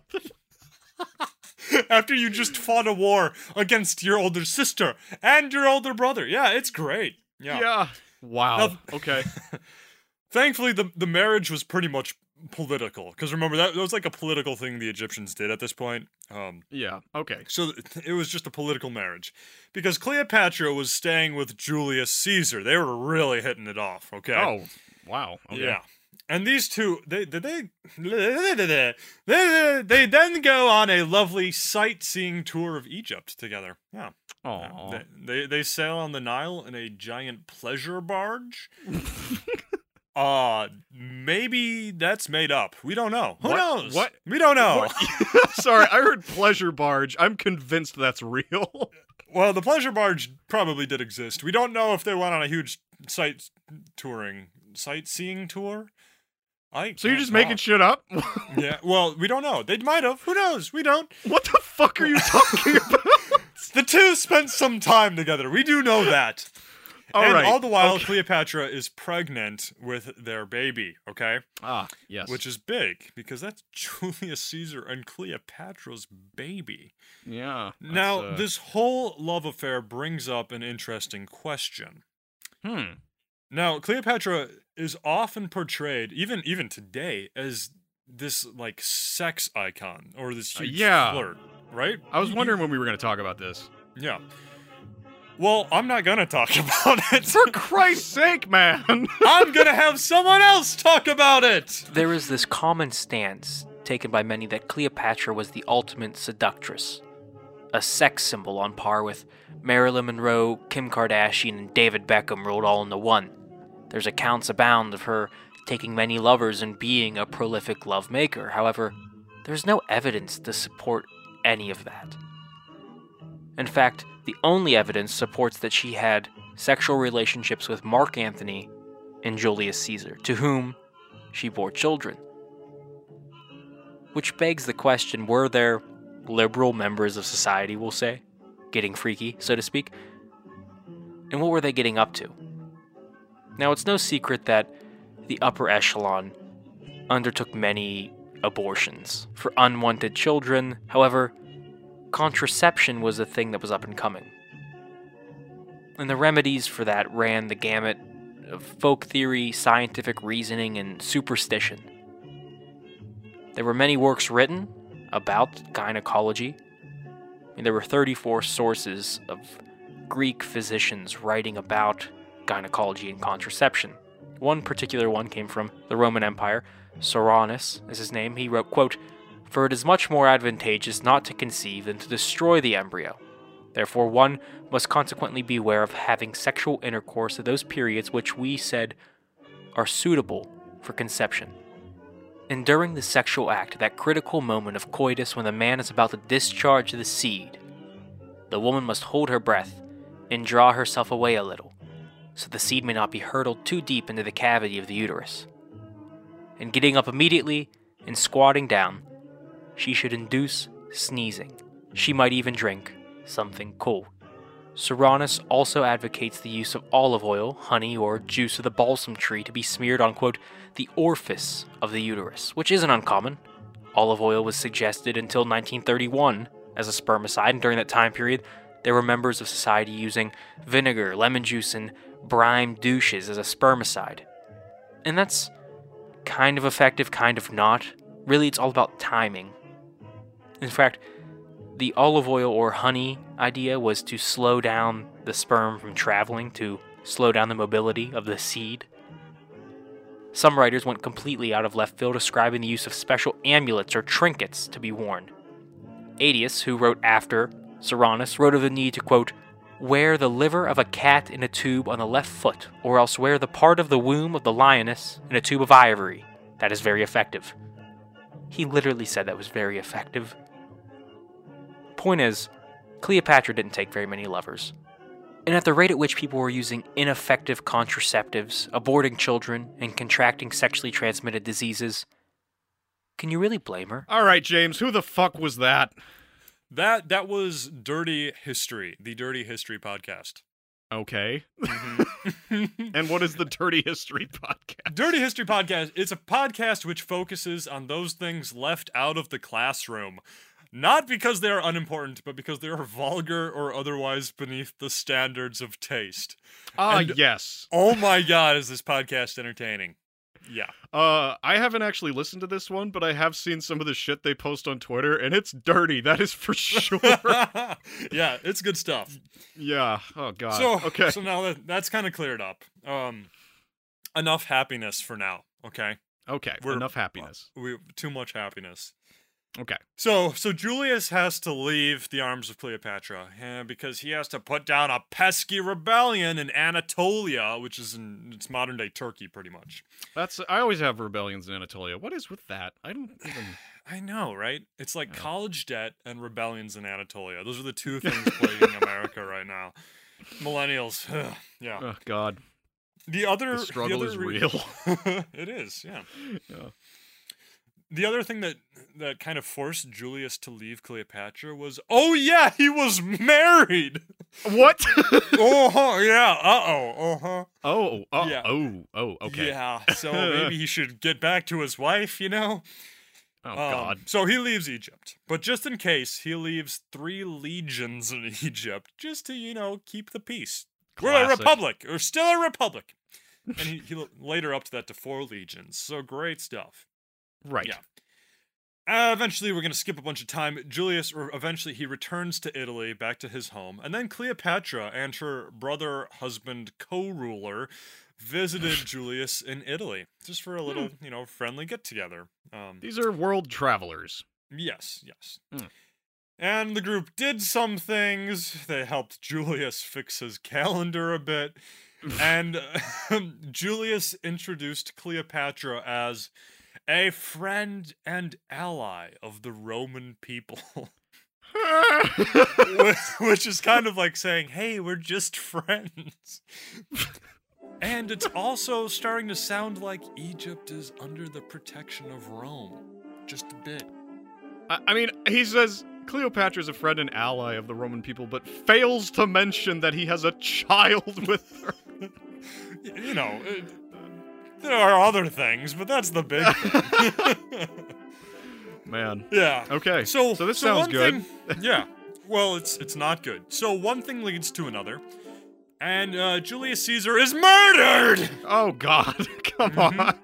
Yeah. So I'll tell you all about that another time, right? Oh, yeah. Yeah. So basically what happens is the Senate was getting a little worried about how strong Julius was becoming. And they were jealous. They were jealous that he had a child with an Egyptian queen on a pleasure barge. Probably a little jelly, yeah. Yeah. So they killed the dude. Yeah. Right. By this time, Cleopatra had their baby, who was also Julius Caesar's baby, of course. Right. And she named the baby some name I'm not going to even attempt to pronounce. It's got Caesar in the name. It's like Caesarion, Caesarion. I'm going to call him Billy. Perfect. So they have a kid named Billy. Okay. And they announced to the not they, he's dead. She announces to the Roman people that Billy was Caesar's rightful heir. Oh, okay. Remember that Rome's kind of a republic? They don't really have heirs, but they kind of do. It's weird. I don't know. What makes it more awkward is that Caesar, he had named his heir, but it wasn't Billy. He named his heir, his nephew. What? No, not his nephew. His grandnephew. His grandnephew Octavian. Yeah. Sorry, I'm drunk. So his heir he names Octavian, his grandnephew. So it's awkward, right? It's awkward. Okay. A lot of family issues on this show. This is a nightmare. It's chunky. So Octavian arrives on the scene and he's like, I'm the heir of Julius Caesar. And so Cleopatra returns to Egypt, where she just poisons and kills her brother/husband/co-ruler of Egypt, Ptolemy the 14th. And she's like, okay, well, I'm gonna name my son Billy the co-ruler of Egypt with me. Well, if you can't get Rome, you can at least get Egypt. Yeah, exactly. Yeah, and if you can't co-rule with your husband/brother, you might as well do it with your baby son. Yeah. All right. Meanwhile, over in Rome, shit's gone to hell. I haven't gotten it already. The people. I just hit a euphoric point on the show. This has just been building and building and building. It only gets bigger. This happened. Shit. Okay. Yeah, this is famous, dude. Famous. Dead people are crazy. All right. Mm-hmm. So the people of Rome and much of the Senate are furious that Julius Caesar has been murdered. Because, even if they didn't like the guy, you can't go around murdering important people. No, you can't. Not only that, but the assassins of Julius Caesar, they're on the loose. And they're gathering armies in order to restore the Republic or some shit like that. Well, damn. Yeah. So, the Roman people, they elect 3 men in order to bring the assassins to justice. Perfect. Mm-hmm. One of these guys, I'm not going to talk about at all. 2 of these guys go by the name Octavian, who, remember, is the grandnephew of Julius Caesar. Right. And another dude named Mark Antony. Ah, there he is. Mm-hmm. So we heard a little bit about him earlier, yeah. Right. And, of course, both the assassins and the elected Roman assassin hunters both try to get Cleopatra to join them. Well, that's a classy move. Yeah. And Cleopatra, it's kind of complicated, but she eventually joins forces with the guys tracking down the assassins, which makes sense because the assassins killed her lover. Right. And the father of her son. Yeah. And also, the emperor. Yeah, pretty much. Yeah. So she sends some ships to help Octavian and Antony, but the ships are decimated in a storm and arrive late. So it doesn't really like help. one little raft. We're here to help. Just one old man with a muskrat. Yep, and he's got a musket with the muskrat. It's historical. You just thought of musket because I said muskrat. I know. There's a muskie scent to it all. I don't know. Oh my god.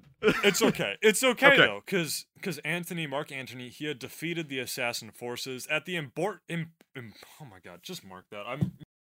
Antony had defeated the assassin forces at the important Battle of Philippi, which I will tell you nothing about. Well, who knows? We'll cover it. But you're gonna have somebody else tell us about it, right? Actually, no. I'm too lazy to even get someone else. Couldn't even do that. Huh? It's not really about Cleopatra. It's it's kind of related to her, but... Okay. The assassins are gone, okay? And all right. They eventually commit suicide or get killed. Julius Caesar has been avenged. That's the big deal, okay? Right. Now, Aaron. Yes? We have seen this before. Yes, we have. For you.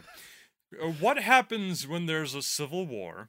The civil war is resolved, and then the victors find themselves with an immense amount of power and no common enemy anymore. Do the victors continue to get along? Fucking never. Yeah. Yeah. So they start not getting along.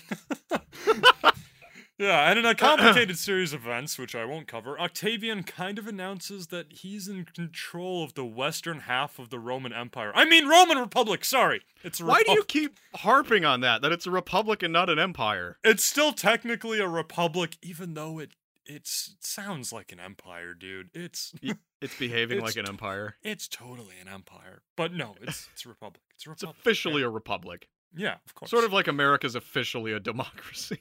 Yes. Yeah. So Octavian kind of just takes the western half of the Roman Empire, or has power there.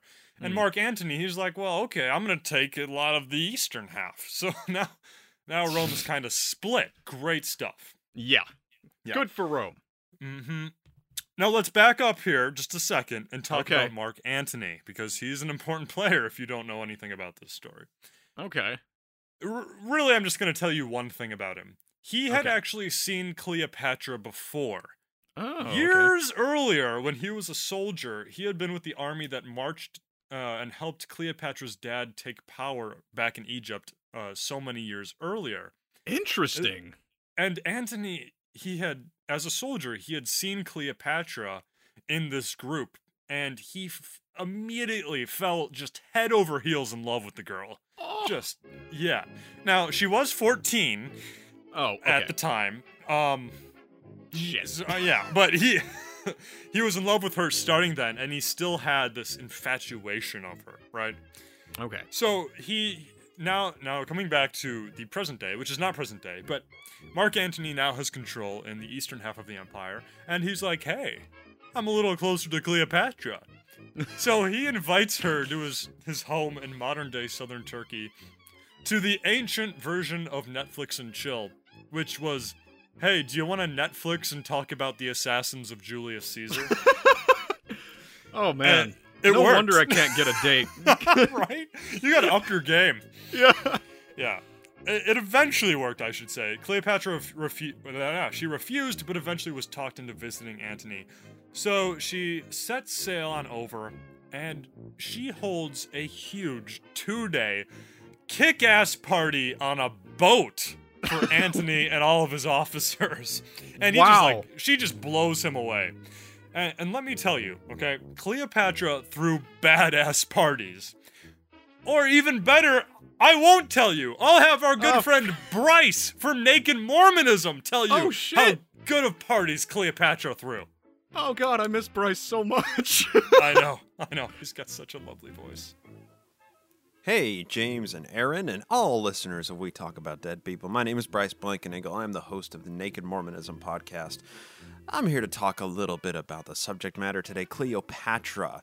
In view of a subject matter that definitely interests me, of course, that would be entheogens and the use of psychedelic medicines and herbalism in prehistory and in early antiquity that Cleopatra comes from. She actually possibly wrote a book known as Cosmetics that included herbalism and included recipes for surgeries and for various antidotes for anything that might ail a person living in the 1st century BCE in Egypt. Well, unfortunately, the attribution of those recipes may be apocryphal. She may never have written them, but she was incredibly learned and likely studied in herbalism while she spent her time growing up in Alexandria because she was incredibly smart. But what is really notable is people who had drinking clubs, it wasn't just alcohol. They infused all sorts of really cool herbs into their little drinking clubs, and maybe that explains why Cleopatra was the host of the best parties in all of Egypt throughout all antiquity. And luckily for all of us, those same ceremonies and those same entheogenic settings have been passed on through generations of religious leaders and shamanic ritualism, and maybe even made its appearance in early Mormonism. What's fact? What's fiction? You'll have to listen to find out. Thanks, guys. Congratulations, and take care. I hope everybody enjoys. Cut that last part. There's a snap for a cut. It's all connected to the Mormons. It is. Yeah, so in case you didn't get it from the name, Bryce hosts Naked Mormonism, a serialized podcast about Mormon history. What we covered in 3 episodes, Bryce hasn't been able to cover in 150 episodes. Fucking amateur! Yeah! No, really, though. He's got an interesting fucking podcast. Like, even if you don't care about Mormonism or Mormon history, it is crazy interesting and super weird. He's terrible at it, though. He's great! Dude, like 150 episodes? We covered Joseph Smith in 3 episodes. Well, like, get your shit together. Okay, so he lacks a little efficiency. Yeah, well. Still a great show. show. You can't have it all. Sure, we'll go with that. We love you, Bryce. Yes, we do. All So right. Cleopatra and Mark Antony, they have this kick-ass party, and they start up a romantic relationship pretty much right away. They're like drunk, off, out in the front of the boat, and Right. it's nighttime, and the city lights are in the distance, and she's got a little glass of wine and a scarf that's like blowing in the wind, and she comes out and goes, "I fucking love Rome," and he goes, "I love you," and she looks at him, and the music stops, and she goes, "We can't be in love," and then they kiss, and that's the next script that I'm going to release to Hollywood so that they can say no. All right. I'm good. I'm down. Yeah, that sounds... I mean, who hasn't banged Cleopatra? Let's be honest here. Oh, actually? Okay, sorry. That was cleared up earlier. She wasn't a slut at all. No, She's I'm just fucking been- around. I'm fucking around, man.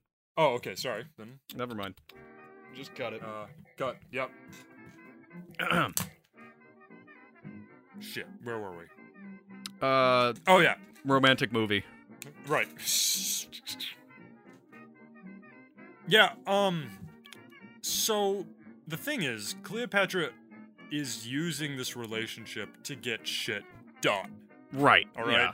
Picked up on that a little bit. Yeah. Yeah. So while she has Mark Antony just, begging at her heels, she's able to clear her name of being a supporter of basically any sides against Rome ever. She's like, no, I was always on your side, right? Yeah. Then she gets Antony to execute one of her sisters who had fought against her years before and been exiled to Roman territory. So, gotcha. Kill her. Then she gets a governor who had rebelled against her, also executed. All right. And all the while, Mark Antony is just in the palm of her hand. Just totally This in poor love with guy. Also, before she left, she invited Antony to visit Egypt sometime, like when you're in town. And Antony was like, "Hell, I'll visit you now!" so he goes just a few months later in November of 41 BCE. Wow. Yeah. Okay. So in Egypt, once reunited, the two lovebirds just spend a ton of time together. She keeps throwing him lavish parties and whatnot, and he's just like in heaven. I was gonna say, he's really enjoying this. Meanwhile, for some reasons, the Roman territories of Cilicia and Cyprus, they're turned over from being controlled by Mark Antony back to being controlled by Cleopatra in Egypt. Just, somehow. Yeah. Who knows? He wakes up one morning, "Hey, where'd Cyprus go?" And she's like, "Love me." And he's like, "Okay." Pretty much, yeah. She throws the map away under the table. So she also names all of her future heirs as sons and daughters of Mark Antony. She just makes this announcement. Wow. And she just happens to believe that he's the most powerful man of Rome. But that's not important. Whoops. No, we're together. Yeah. Now, another war gets involved, and Antony has to leave to go to Syria to fight a war, so Cleopatra, she's left alone. And she does the only logical thing and keeps a spy in his camp while he goes off to war. But Why it's can't I okay, track 'cause your phone? they're still Why can't I together. track your phone? I want to track your phone. I want to know where you are. Yeah. What do you have to hide? Who was that girl? Who are you talking to? I saw you were at Sport Clips. Okay. Pretty much. So while Antony's off fighting a war, Cleopatra has babies. Twins, actually. Hooray! And she says that Antony was the father, and Antony actually says, yeah, I was the father. So things are on the up and up for these two. Cleopatra has babies, Antony is gonna conquer the whole world, Rome isn't really angry with them. This is the beginning of a new era. Hooray! Mm-hmm. But there's a problem. All right. There's a problem with this whole thing. Okay. You see, Mark Antony was already married. Okay. Of course he was. Yeah, he was married to. He was married to an ambitious Roman aristocrat named Fulvia. Or Fulvia, something along those lines. It's Fulvia. And Fulvia, yeah, she's in Rome, or she's in Italy, and she's pissed, right? Right. That A, her husband is off fighting a war in Syria, that B, her husband isn't the sole ruler of Rome yet. Come on, get on your game. And C, that her husband is sleeping around with some Egyptian bimbo skank named Cleopatra. So she starts a war against Octavian in an effort to solve all of these problems. Because she figures, hey, if I start a war, hubby will return home to me. I don't know if that's the greatest plan, but I also don't see a better opportunity for the war between the East and the West part of the Roman Empire to happen. Sure, right. Like, because it's gonna happen. It's gonna happen. We've seen this before. Yeah. The North, the South, the East, the West, the up, the down. It's, Yeah. So, this war breaks out, and Octavian quickly defeats her forces. She flees, and then she dies in Greece. It's kind of tragic. Oh, and Mark Antony, he rushes to the scene, and Octavian also rushes to the scene. And they kind of use her death as this time to work things out. Oh, shit. They do work things out. Yeah. Here's the catch. Okay, I knew it. Antony has to give up a bunch of his territory to Octavian, and he also has to marry Octavian's sister, which kind of ostracizes himself from Cleopatra. Yep.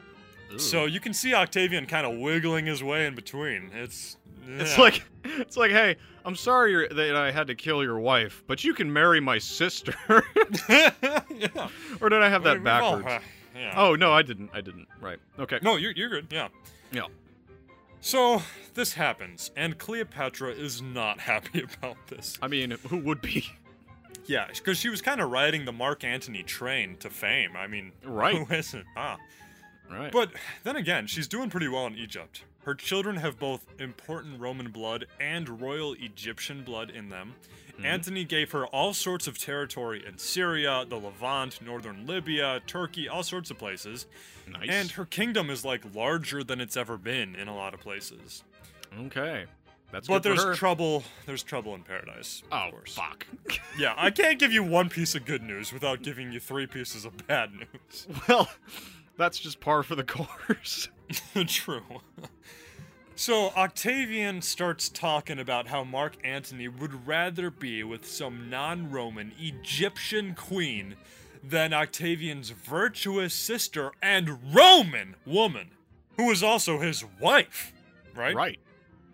So the Roman people, they start hearing this, and they get a little pissed at Antony and Cleopatra. Yeah. Yeah. Meanwhile, Antony and Cleopatra, they're back together, by the way. Good. And they're invading Parthia together. What? Because why not, right? Yeah, it's a little fun thing that lovers do. Who hasn't? Yeah. Yeah. Invade Parthia. Right. Yeah. Poland, Parthia, anywhere with a P. And then she also has another son with Mark Antony. So the family's growing. The illegitimate family is growing.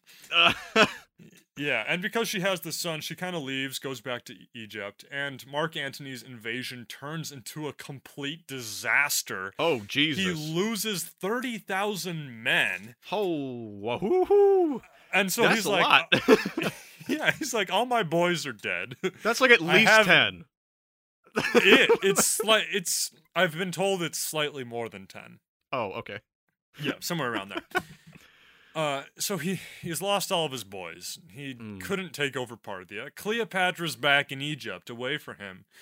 So he goes into his tent and just gets drunk off his ass. Yeah. And now he's just drunk all the time, like day in, day out. He's in a terrible place. Oh. So Cleopatra hears this, and she goes back to him and tells him that it will all be okay, and that they should just go back to Egypt together. So they do. Good plan. Mm-hmm.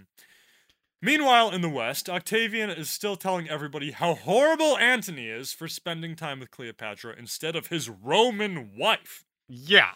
Yeah, it's a good thing to do. And Octavian also just happens to be eliminating all his rivals in the West. Okay. But hey, that's not important. Pay attention to what's really, really important. Romance scandals. instead of me, getting rid of all these other big players. Oh my God. How scandalous. Why are my friends all dead? What? I don't know. But Mark Antony, he's a flirt. So eventually Mark Antony, back in Egypt, his ego is rebuilt. So he gets his lads together again and invades Armenia. Because why not, Yeah. There's actually a lot of reasons for why, but I'm not going to tell you because it's not important. It's actually important, but who cares? So he wins in Armenia. Okay. Then he returns to Alexandria in Egypt to his lover Cleopatra. And he has a huge Roman-styled parade to celebrate his military victory. And Cleopatra sits in this giant golden throne. And then he displays his conquests before her. Seriously? Yeah. All right, Star Wars was a ripoff. Yeah, true. And also, you need to get your act together, okay? Why? I'm just saying, invade Armenia, get some gold, and have a parade. That's how to get the girl, okay? Yeah, okay, yep. I'll be down. right back. Maybe I'll make a podcast about it. The invasion of Armenia. Yeah. So, over in Rome, because of this parade, people are disgusted that Mark Antony would entertain an Egyptian queen with a Roman parade instead of entertaining the Roman people with it, okay? Now, I get that. I get it. It's Right. like, where's your loyalty really at, Antony? Yeah, who are you trying to impress? You're supposed to be serving the Roman people, not some Egyptian Macedonian queen. Yeah. Yeah. So then things kind of take a turn. Okay. And Cleopatra just announces that she was the Queen of Kings. That her boy that she had with Julius Caesar was the King of Kings. Oh, Billy? Yeah, Billy. Yeah, exactly. One of the boys she had with Mark Antony was now the King of Armenia, Media, and Parthia. Which is interesting because they didn't even capture Parthia. I was yet, gonna say. But he's the king, damn it! Oh my And God. also, the other boy I had with Mark Antony, he's the king of Syria and Cilicia. And also, my daughter, she can be the ruler of Crete and Cyrene. So, there you have it. I put the post on Facebook, okay? Okay. It's gonna happen, yeah. It's real. Yeah, so... Also, she may have married Mark Antony at this point. We don't know for sure. Okay. But I bet she did, though. It sounds like she's making a lot of political moves with her family, and to marry him would solidify that power that she had over those regions. Absolutely. Yeah, that makes sense. And this union between, like, Roman power and Egyptian power. Yeah. I probably. It would make sense, but we don't know for sure. Right. So, it's kind of a big sequence of claims to make, but whatever. Good for her. and Antony's kind of like, okay, yeah, sounds good to me. Anything you say, honey. Uh-huh. But Octavian, of course, is furious about this. So this propaganda war starts up, and Octavian he's throwing these claims against Antony and Cleopatra, and Antony and Cleopatra are throwing these claims back, and it just goes back and forth, and it gets totally out of hand. And yeah, a propaganda war. Fun stuff. Nice. I love propaganda wars. Hey, so Octavian, sir, yes. I've got some bad news. So, Antony and Cleopatra, they're spreading some nasty rumors about how you're like eliminating the Republic secretly. Yes. And how you've also kind of, sir, do you need a glass of water? Excuse me. Okay. Yeah, so they're telling everybody that you're getting rid of the Roman Republic and also getting rid of potential rivals and doing all of this legally? That little rat. Yeah. Well, two can play at that game. It's time we start hitting back. What was your name? Quintus. Quintus, right. Yes. Well, Quintus, it's time to hit back and to hit back hard. Okay? Brainstorming sesh. So Okay. how about we tell him that Mark Antony has no right as a Roman ruler? Yes, he's so chained to that girl, Cleopatra, that filthy queen of Egypt. Oh, yeah, that's good, sir. Sire, wow, you're quite a genius. Yes, we'll tell them that not only is she an Egyptian, but Cleopatra is also a witch. Oh. And Uh-huh. the real kicker, that she used sorcery and evil magic to seduce Mark Antony. Oh, well, okay. Wait. Yes. We might want to rethink the phrasing on that. She's practically a second Helen of Troy. And just like dear. Helen, she's gonna destroy the world. We'll just tell him that. That's quite a claim. And he should also be with his wife, who also just happens well. to be my sister. Well, that is kind of suspicious, but... Oh, and tell them he's not a real soldier. Oh. Tell them he Well. lost to the Parthians, of all people. Oh. Yes, who loses to the Parthians? Well, Mark Antony does. He did, yeah. Here's another one. Did you know that one time Antony checked out a book from the library of Pergamum and didn't return it? Not only that, but he added it to the library of Alexandria, the thief! Did he actually do that? It doesn't matter. This I means don't know. war. Oh, no. This Oh, means God, war. no. It does. All right. So this whole propaganda war just totally breaks out. Right, and goes okay. on for, like, a long time. All the while, tensions between Mark Antony and Octavian just continue to rise, of course. We saw this Really? coming. Really? Really, Okay. yeah. Now, I could tell you what happens next. Fuck off! Or I could have somebody else do it for me. Oh, Jesus. Yeah, so I asked the guy over at the Maritime History Podcast to tell us a little about kind of what happens next. It's just the guy over at the Maritime. The guy, yep. I got a guy, okay? His name is I got a guy. Brandon, He for can give you Christ's some- sake. It's Right? Brandon, okay? I know it's Brandon, but if you say guy, it sounds more mysterious, you know? Oh, okay. Intriguing. Yeah, I gotcha. I've got a guy. I don't He want to can fuck get up your shit. Sorry. He can get you some naval information. I've got a guy on the inside. Oh, I love navel gazing. Yeah, what? Navel gazing? Have you ever heard of that? No. What Okay. is that? That's just some fucked up expression old people use. Ahoy there, everyone. I'm Brandon Hubner. I man the helm over at the Maritime History Podcast. And I'm just dropping in today to attempt a brief overview of the naval battle of Actium. Brevity isn't necessarily a strong suit of mine, so we'll see how short we can keep things today. So, a concise background leading up to the Battle of Actium goes something like this. We are in the 30s BCE, the dying years of the Roman Republic. Octavian largely held power in the west of the Roman world. It's not technically the empire yet, but still. Then you have Mark Antony, who fought wars and held power in the east, more or less. So over the course of a few years, Octavian and Antony found more and more excuses to start viewing each other as enemies. Octavian exploited the fact that Antony had at one time been married to his sister, but then Antony had divorced her, gone to Egypt, and taken up with Cleopatra.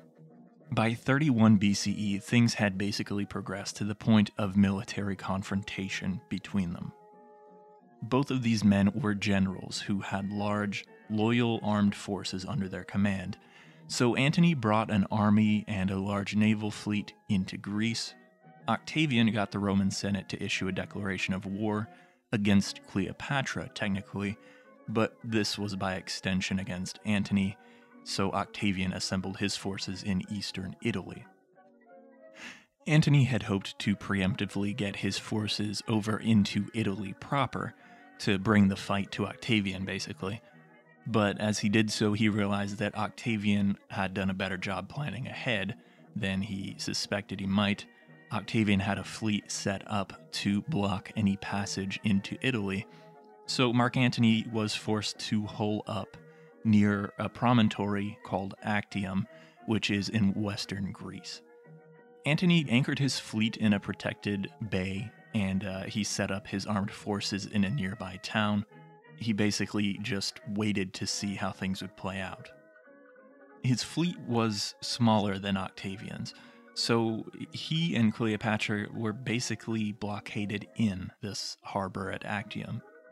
Octavian's navy did a very good job cutting off supply lines, most of which were over the sea from other regions. So as time wore on, Mark Antony's forces grew weaker and weaker.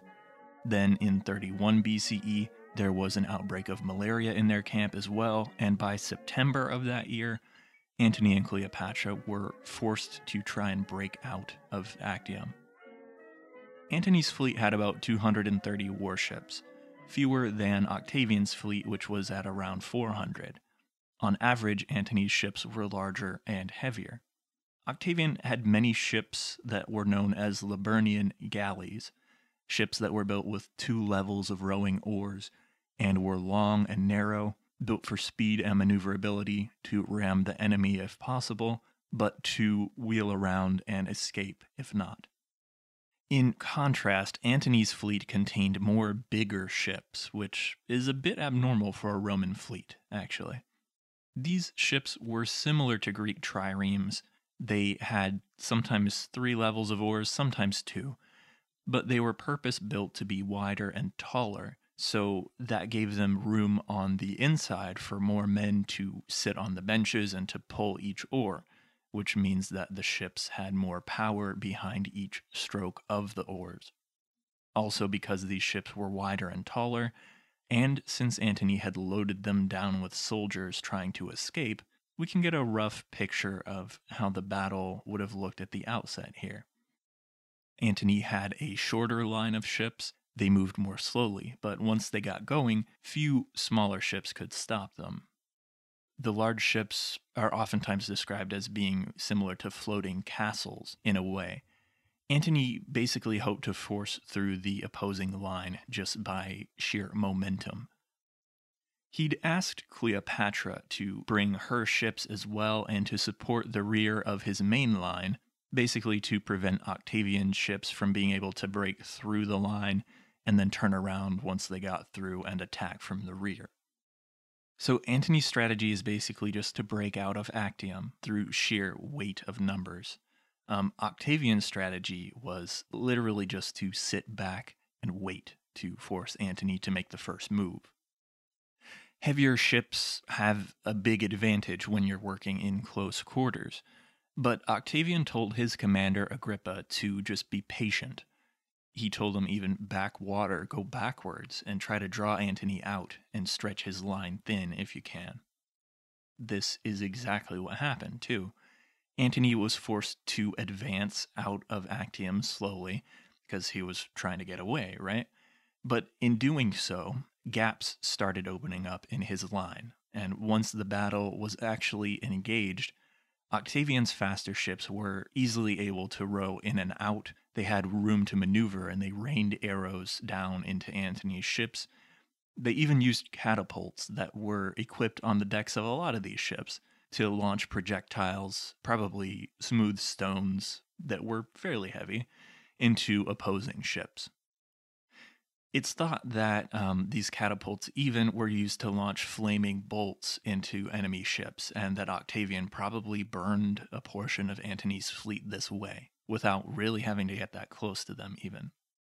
So Antony's large, heavily soldiered ships might have been able to win the battle if they had been able to stay compact and use grappling hooks to pull in Octavian ships and to board them, and fight almost like a land-style battle, but on floating platforms. As we have seen, though, that isn't how it played out. So once the battle was progressively getting worse and worse for Antony, and it became clear that they were going to lose, Cleopatra and her ships broke through the melee from the back where they were supporting Antony's rear, and they just sailed away. They made a break for it. Antony had also joined her, and he escaped the scene too. And the fact that they made a break for it is often criticized, but looking at the evidence, it seems that they were preparing beforehand, before the battle, and their plan all along was to escape with as much of their force as they could, but if they had to swallow heavy losses to get away, they were willing to do so. Now, this battle was significant because it signaled the beginning of the end for Antony and Cleopatra's fight against Octavian, but it was also effectively another big nail in the coffin of Rome as a republic. Also, Actium was pretty much the last naval battle of antiquity where large warship fleets fought for control of the Mediterranean, so it's really a fascinating battle to study, and there's a lot more to it. There's a ton more we could talk about. There's, Octavian built an entire town near the site of his victory at Actium. He named it Nicopolis, which means something kind of like Victoryville.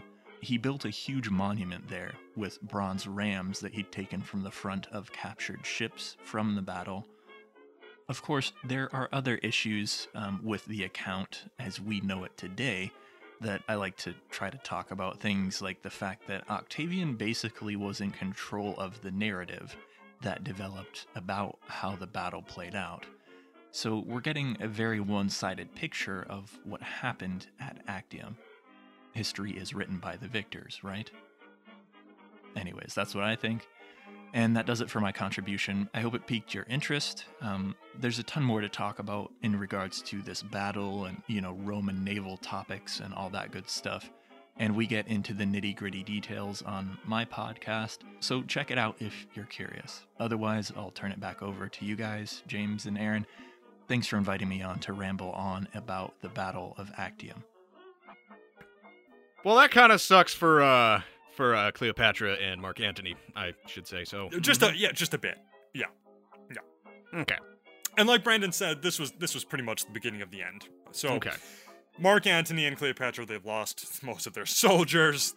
The rest of their soldiers have defected to Octavian. Yikes. And, they're running out of places to flee to. Yeah, Rome and Egypt, the old faithfuls are probably not going to be, real happy right now.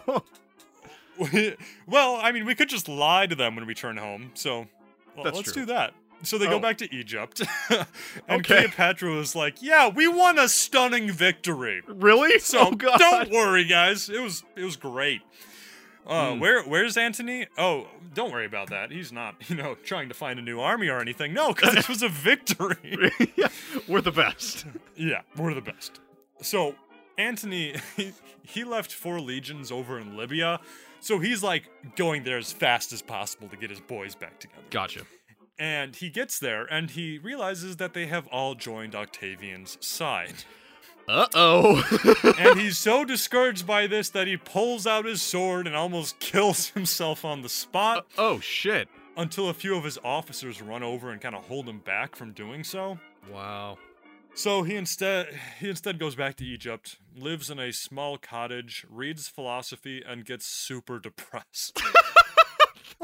Story of my life. Yeah. Oh, man. But he's kind of given up, but Cleopatra is still hoping to put her son Billy, the boy she had with Julius Caesar, on the throne of Egypt. Right. That was the plan. And then her other plan was, she's got to get the fuck out of Dodge because right. Octavian's going to be coming for her. Yep. So if she leaves her son in charge, maybe she can flee to India or somewhere far away in the east to kind of divert Roman attention away from her son and away from her people in Egypt. That's the plan. That's a good plan. It's like a ex-CIA assassin hiding out in the mountains or something. Right. Yeah, and it's significantly better than, marrying your sibling and co-ruling with them. Yeah. Oh, yeah. Okay. Unfortunately for her, this whole plan is foiled. Oh, no. And, yeah. We all know where this is going. Oh, no. Anyway, there's a whole bunch of politics, this whole other side story. But basically, there was this dude who had lost everything in a war against Cleopatra, or not against her, but she had started this war that he lost everything in. Yeah. So, in an act of revenge and encouraged by Octavian's forces, he burnt down her entire fleet. Oh, shit. Yeah, and I can't go into that too much because we're running out of time, but yeah, now she doesn't even have a way of fleeing Egypt. No boat. No. So Cleopatra is stuck in Egypt, and Octavian and a big-ass Roman army, they are coming. I don't know, that sounds like a bill. It's a big bill, yeah. Okay. So she begins sending gifts, money, diplomats, anything to Octavian, asking him that her children be allowed to rule Egypt and that Mark Antony be spared. Because she knows that the battle's lost, pretty much. Right, it's over. Yeah, and this maybe bought a little bit of time for them, but in the end, all negotiations failed, and Octavian invaded Egypt in 30 BCE from pretty much every angle. Like, this is a full-fledged invasion. Shit. And Cleopatra and Antony, they had a few supporters. Antony actually won a small victory against Octavian's forces. Pretty soon, it became evident that the tide was inevitable. You can win maybe one battle, but... and then Antony's whole fleet surrenders, and then his cavalry surrenders, and... Oh, the horses! Yeah. The horses, like, put up their hoofs, like, don't do anything! We give up! Please, don't hurt us! Yep. And then Mark Antony, he gets word from Cleopatra telling him that she had committed suicide. Oh. Now, she hadn't. What? She was still alive. Oh, my. Yeah, but she was either telling him, look, I'm going to, or this should have gotten to you after I did, or I don't know. But he's so distressed by this that he stabs himself to death. Oh, well, he did it this time. No officers around. No, he's lost everything. He's lost the war, and Cleopatra he thinks has committed suicide. Now, he either died there and his body was brought to Cleopatra, or he managed to make it to her and died in her arms. Oh my god. Either way, super sad, because she was still alive at this point. Oh, fuck. Yeah. Damn. A little bit of heaviness for you right there. Just gonna jump into that. Yeah, shit. Okay. Now, Octavian's forces, they had taken the city of Alexandria and Egypt pretty much. The war was over.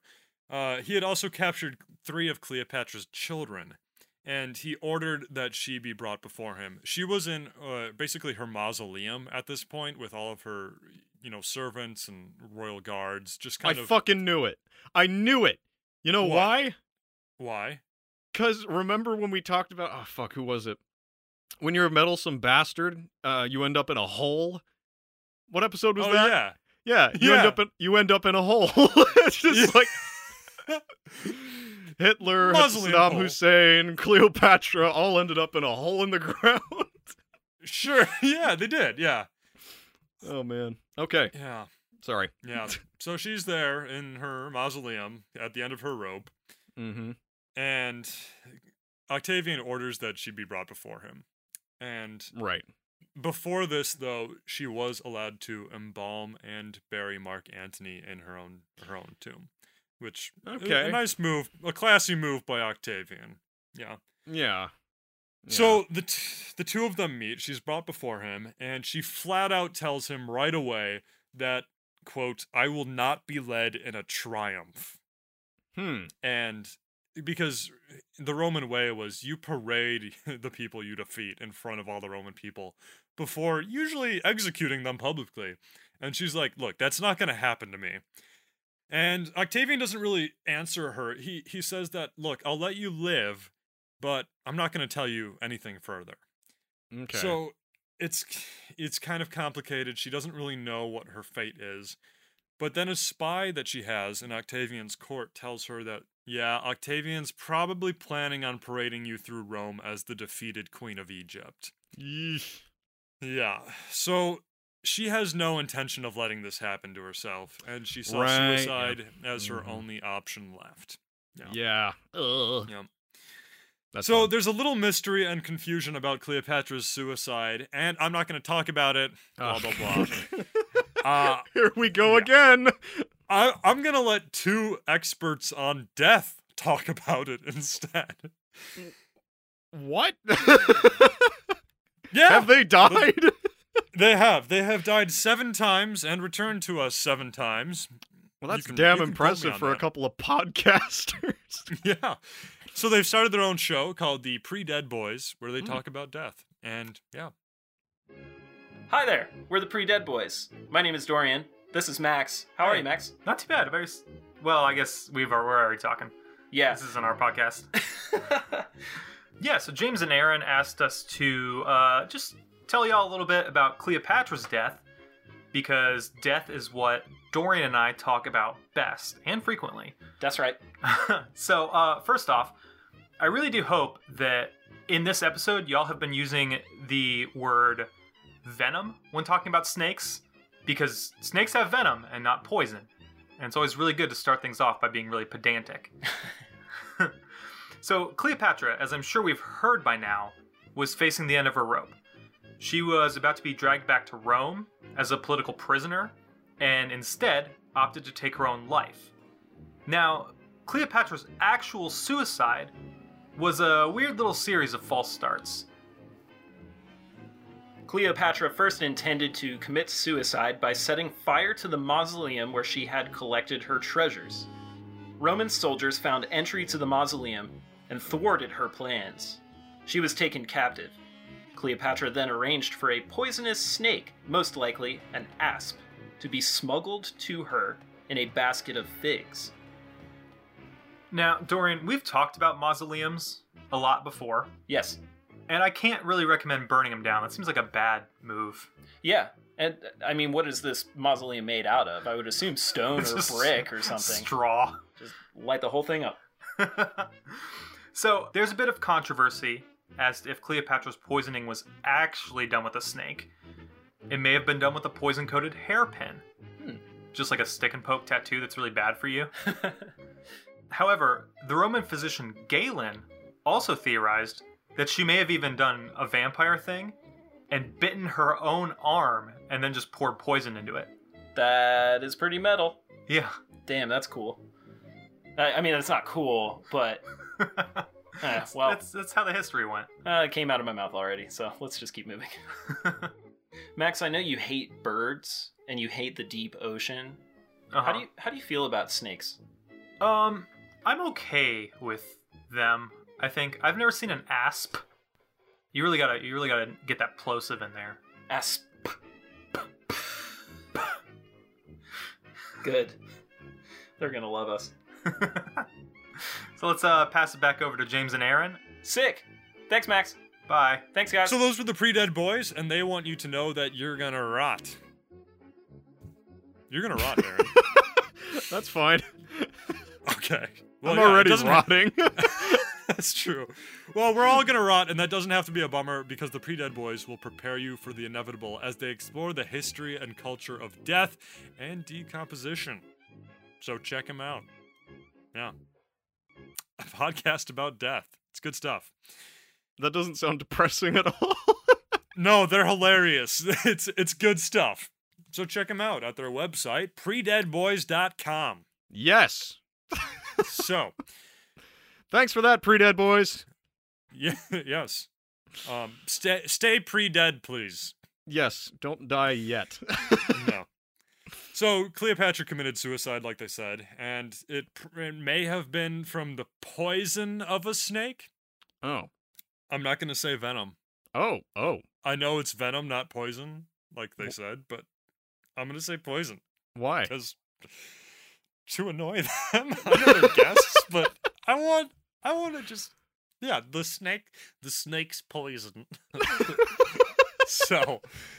So she died in August of 30 BCE, and she was only 39 years old. Oh, she made it a really long way for that time period. That's true, like 8 times the average lifetime expectancy. Wait, the average was 5? Shit, I guess it probably was. Yeah, it was. Probably, yeah. Wow. Okay. That's historical. So her 2 closest servants also probably committed suicide with her, which is like really you do. sad. Yeah.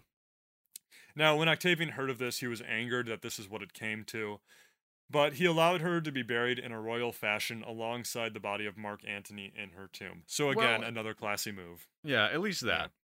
Yeah. Caesarion, or Billy, the son of Cleopatra and Julius Caesar, he had been away down south, sent by Cleopatra to escape the Romans and perhaps later return to rule Egypt for himself. Yeah, things are not going to go well for him. I can call it right now. Yeah, you're right. So, only a few days after Cleopatra was dead, Billy was tricked by Octavian to return to Alexandria. Octavian then executed him as a traitor, and this brought an end to the Ptolemaic line of Egypt. And Egypt was made into a province of Rome. Man. Yeah, just That's like that. That's a long road, and it's almost like it didn't need to happen.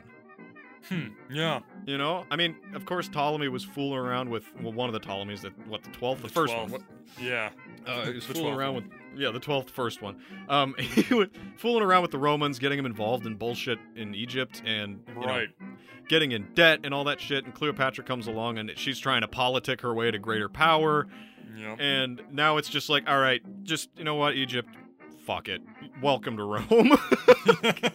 Yeah, you can't win over the gaze of Rome's greedy eyes and expect them not to take you over. Yeah. Still today, actually, too. Yep.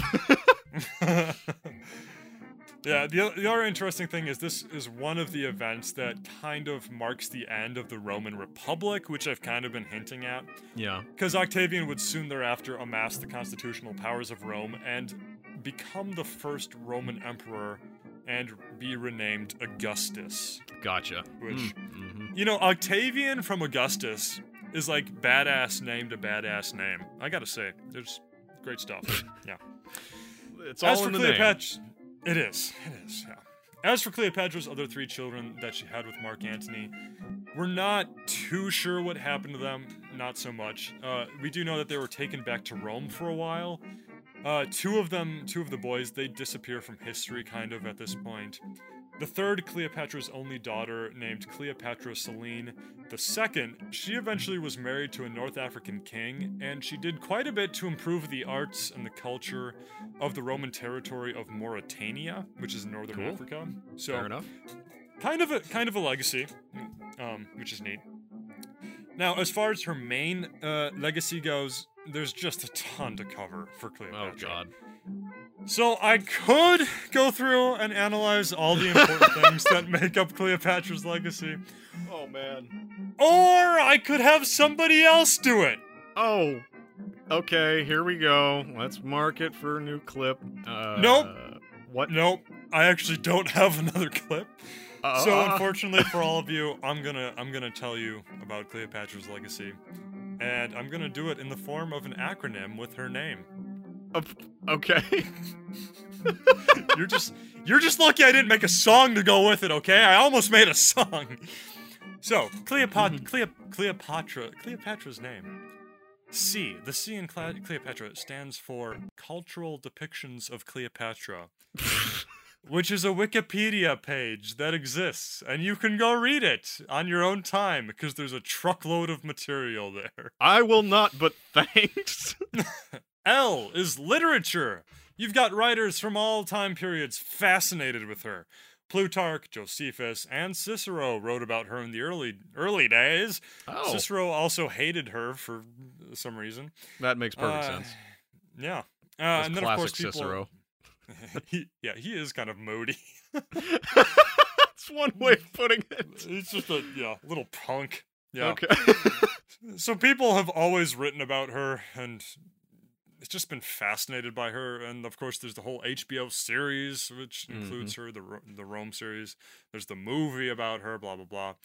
The E in her name stands for Empire, because Cleopatra was a key figure in the series of events that ended the Roman Republic and gave Octavian somewhat of an excuse to become emperor and create the Roman Empire. So there's that, which we already talked about.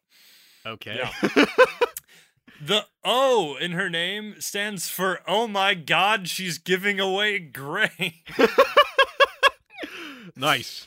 During her reign, Cleopatra helped a ton of her starving peasant farmers by lowering taxes on them and releasing large amounts of grain from the royal granaries, which in turn helped cure a famine that Egypt was going through, thereby helping the whole country, yada, yada, yada. So, good move. Nice. The P in her name stands for paintings and statues. And guess what? There are a ton of paintings and statues of her. That's all I'm going to say. Yeah. A stands for a woman's face on coins. Cleopatra was the only Ptolemaic queen to issue her own coins with her own face on them, and we have a lot of these coins today, which is kind of cool. Yeah. Also, this action was almost certainly what inspired Julius Caesar to start the same practice over in Rome, putting your face on millions of coins. Which is a life goal. Super vain. Yeah. Okay. T stands for territory. She greatly increased the territory under the control of Ptolemaic Egypt, which of course in the end greatly increased the land that came under the control of Rome. So it ended up being good for Rome. Yeah. R stands for ran out of time to fill this one in. Moving on. A stands for a controversial figure. And this is big. People still don't really know how to think of Cleopatra. She's portrayed in all sorts of ways, from warrior to vicious queen to a woman who would do anything for her children to a flirtatious lover to a nobody to a sex icon to a victim of imperialism. Literally anything and everything, okay? She's portrayed as all sorts of things. And that's kind of interesting because she doesn't come across to me, from what I've learned today, as a person who couldn't be all of those things all at once. Like, I think she could be. Does that make sense? Right. It's all a lot of it's possible. Yeah, there's so much in that story, and we didn't cover any of it. So go read it for yourself. Yep, I'm not going to tell you who Cleopatra was. Okay. 2 hours into the show, and I don't know. Okay, here we're at the end of it. Yeah. Perfect. Well, that was interesting. Cleopatra. Wow. That's it. Well, shit, that was a weird one, because we had all those people just butting in. Yeah. Really rude. Really rude. Hey, speaking of rude, I really want to thank them all for a minute, because A, they were all super helpful and friendly, and I know this took a lot of time for some people, so thank you all for coming on this podcast. We love you. Yes, thank you so much for contributing to the We Talk About Dead People collection. Disaster.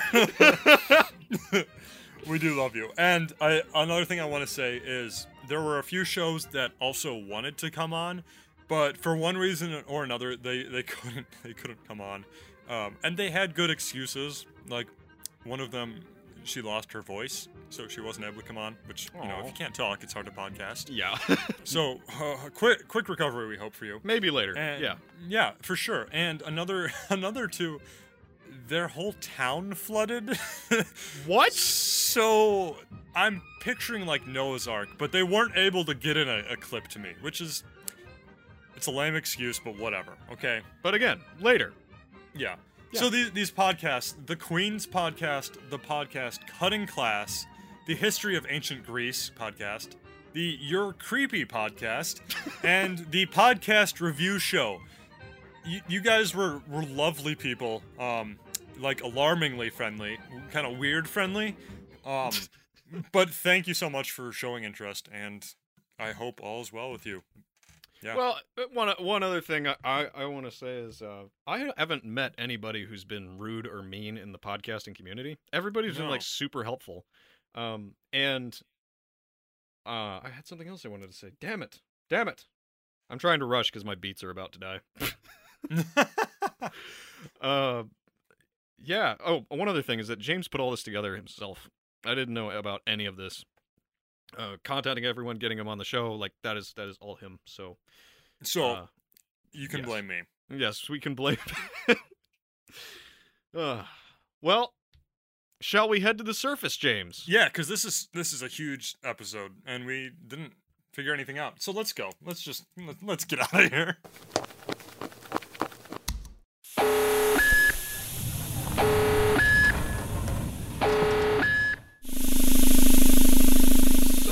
James, tell me, what are you going to do for the rest of the day? Take a nap. What are you going to do? Gotta work, man. Okay, cool. Gotta work. You gotta edit this episode. Gotta do some other shit. You know, classic. But yeah. Busy man. You're a busy man. This was cool. I'm glad we did this. All right. Yeah. Thank you, everybody, for being a part of our family. Our inbred, co-ruling Egyptian Roman family. That's actually a pretty freaking accurate depiction of what the show is like. Yeah. And speaking of the show, I think it's time to bring it to a close for today. So feel free to send all your hate tweets to WTADP Podcast. We'll read all of them, and not alone. If you hate us, you're probably right. If you like us, though, please consider funding the show by becoming a patron on patreon.com. That's patreon.com/WeTalkAboutDeadPeople. $50, $20, even as little as $1, as much as it costs to buy a Roman emperor. Helps tremendously. Our cover art was created by the extremely gifted Ian Patterson. Extremely gifted. Sorry, both of us are off today. Extremely gifted Ian Patterson of Ian Patterson Illustration. You can view more of his phenomenal work at www.ipattersonillustration.com. And with all that said, we'll close out and let the sounds of Cleopatra being bitten by a snake play you out.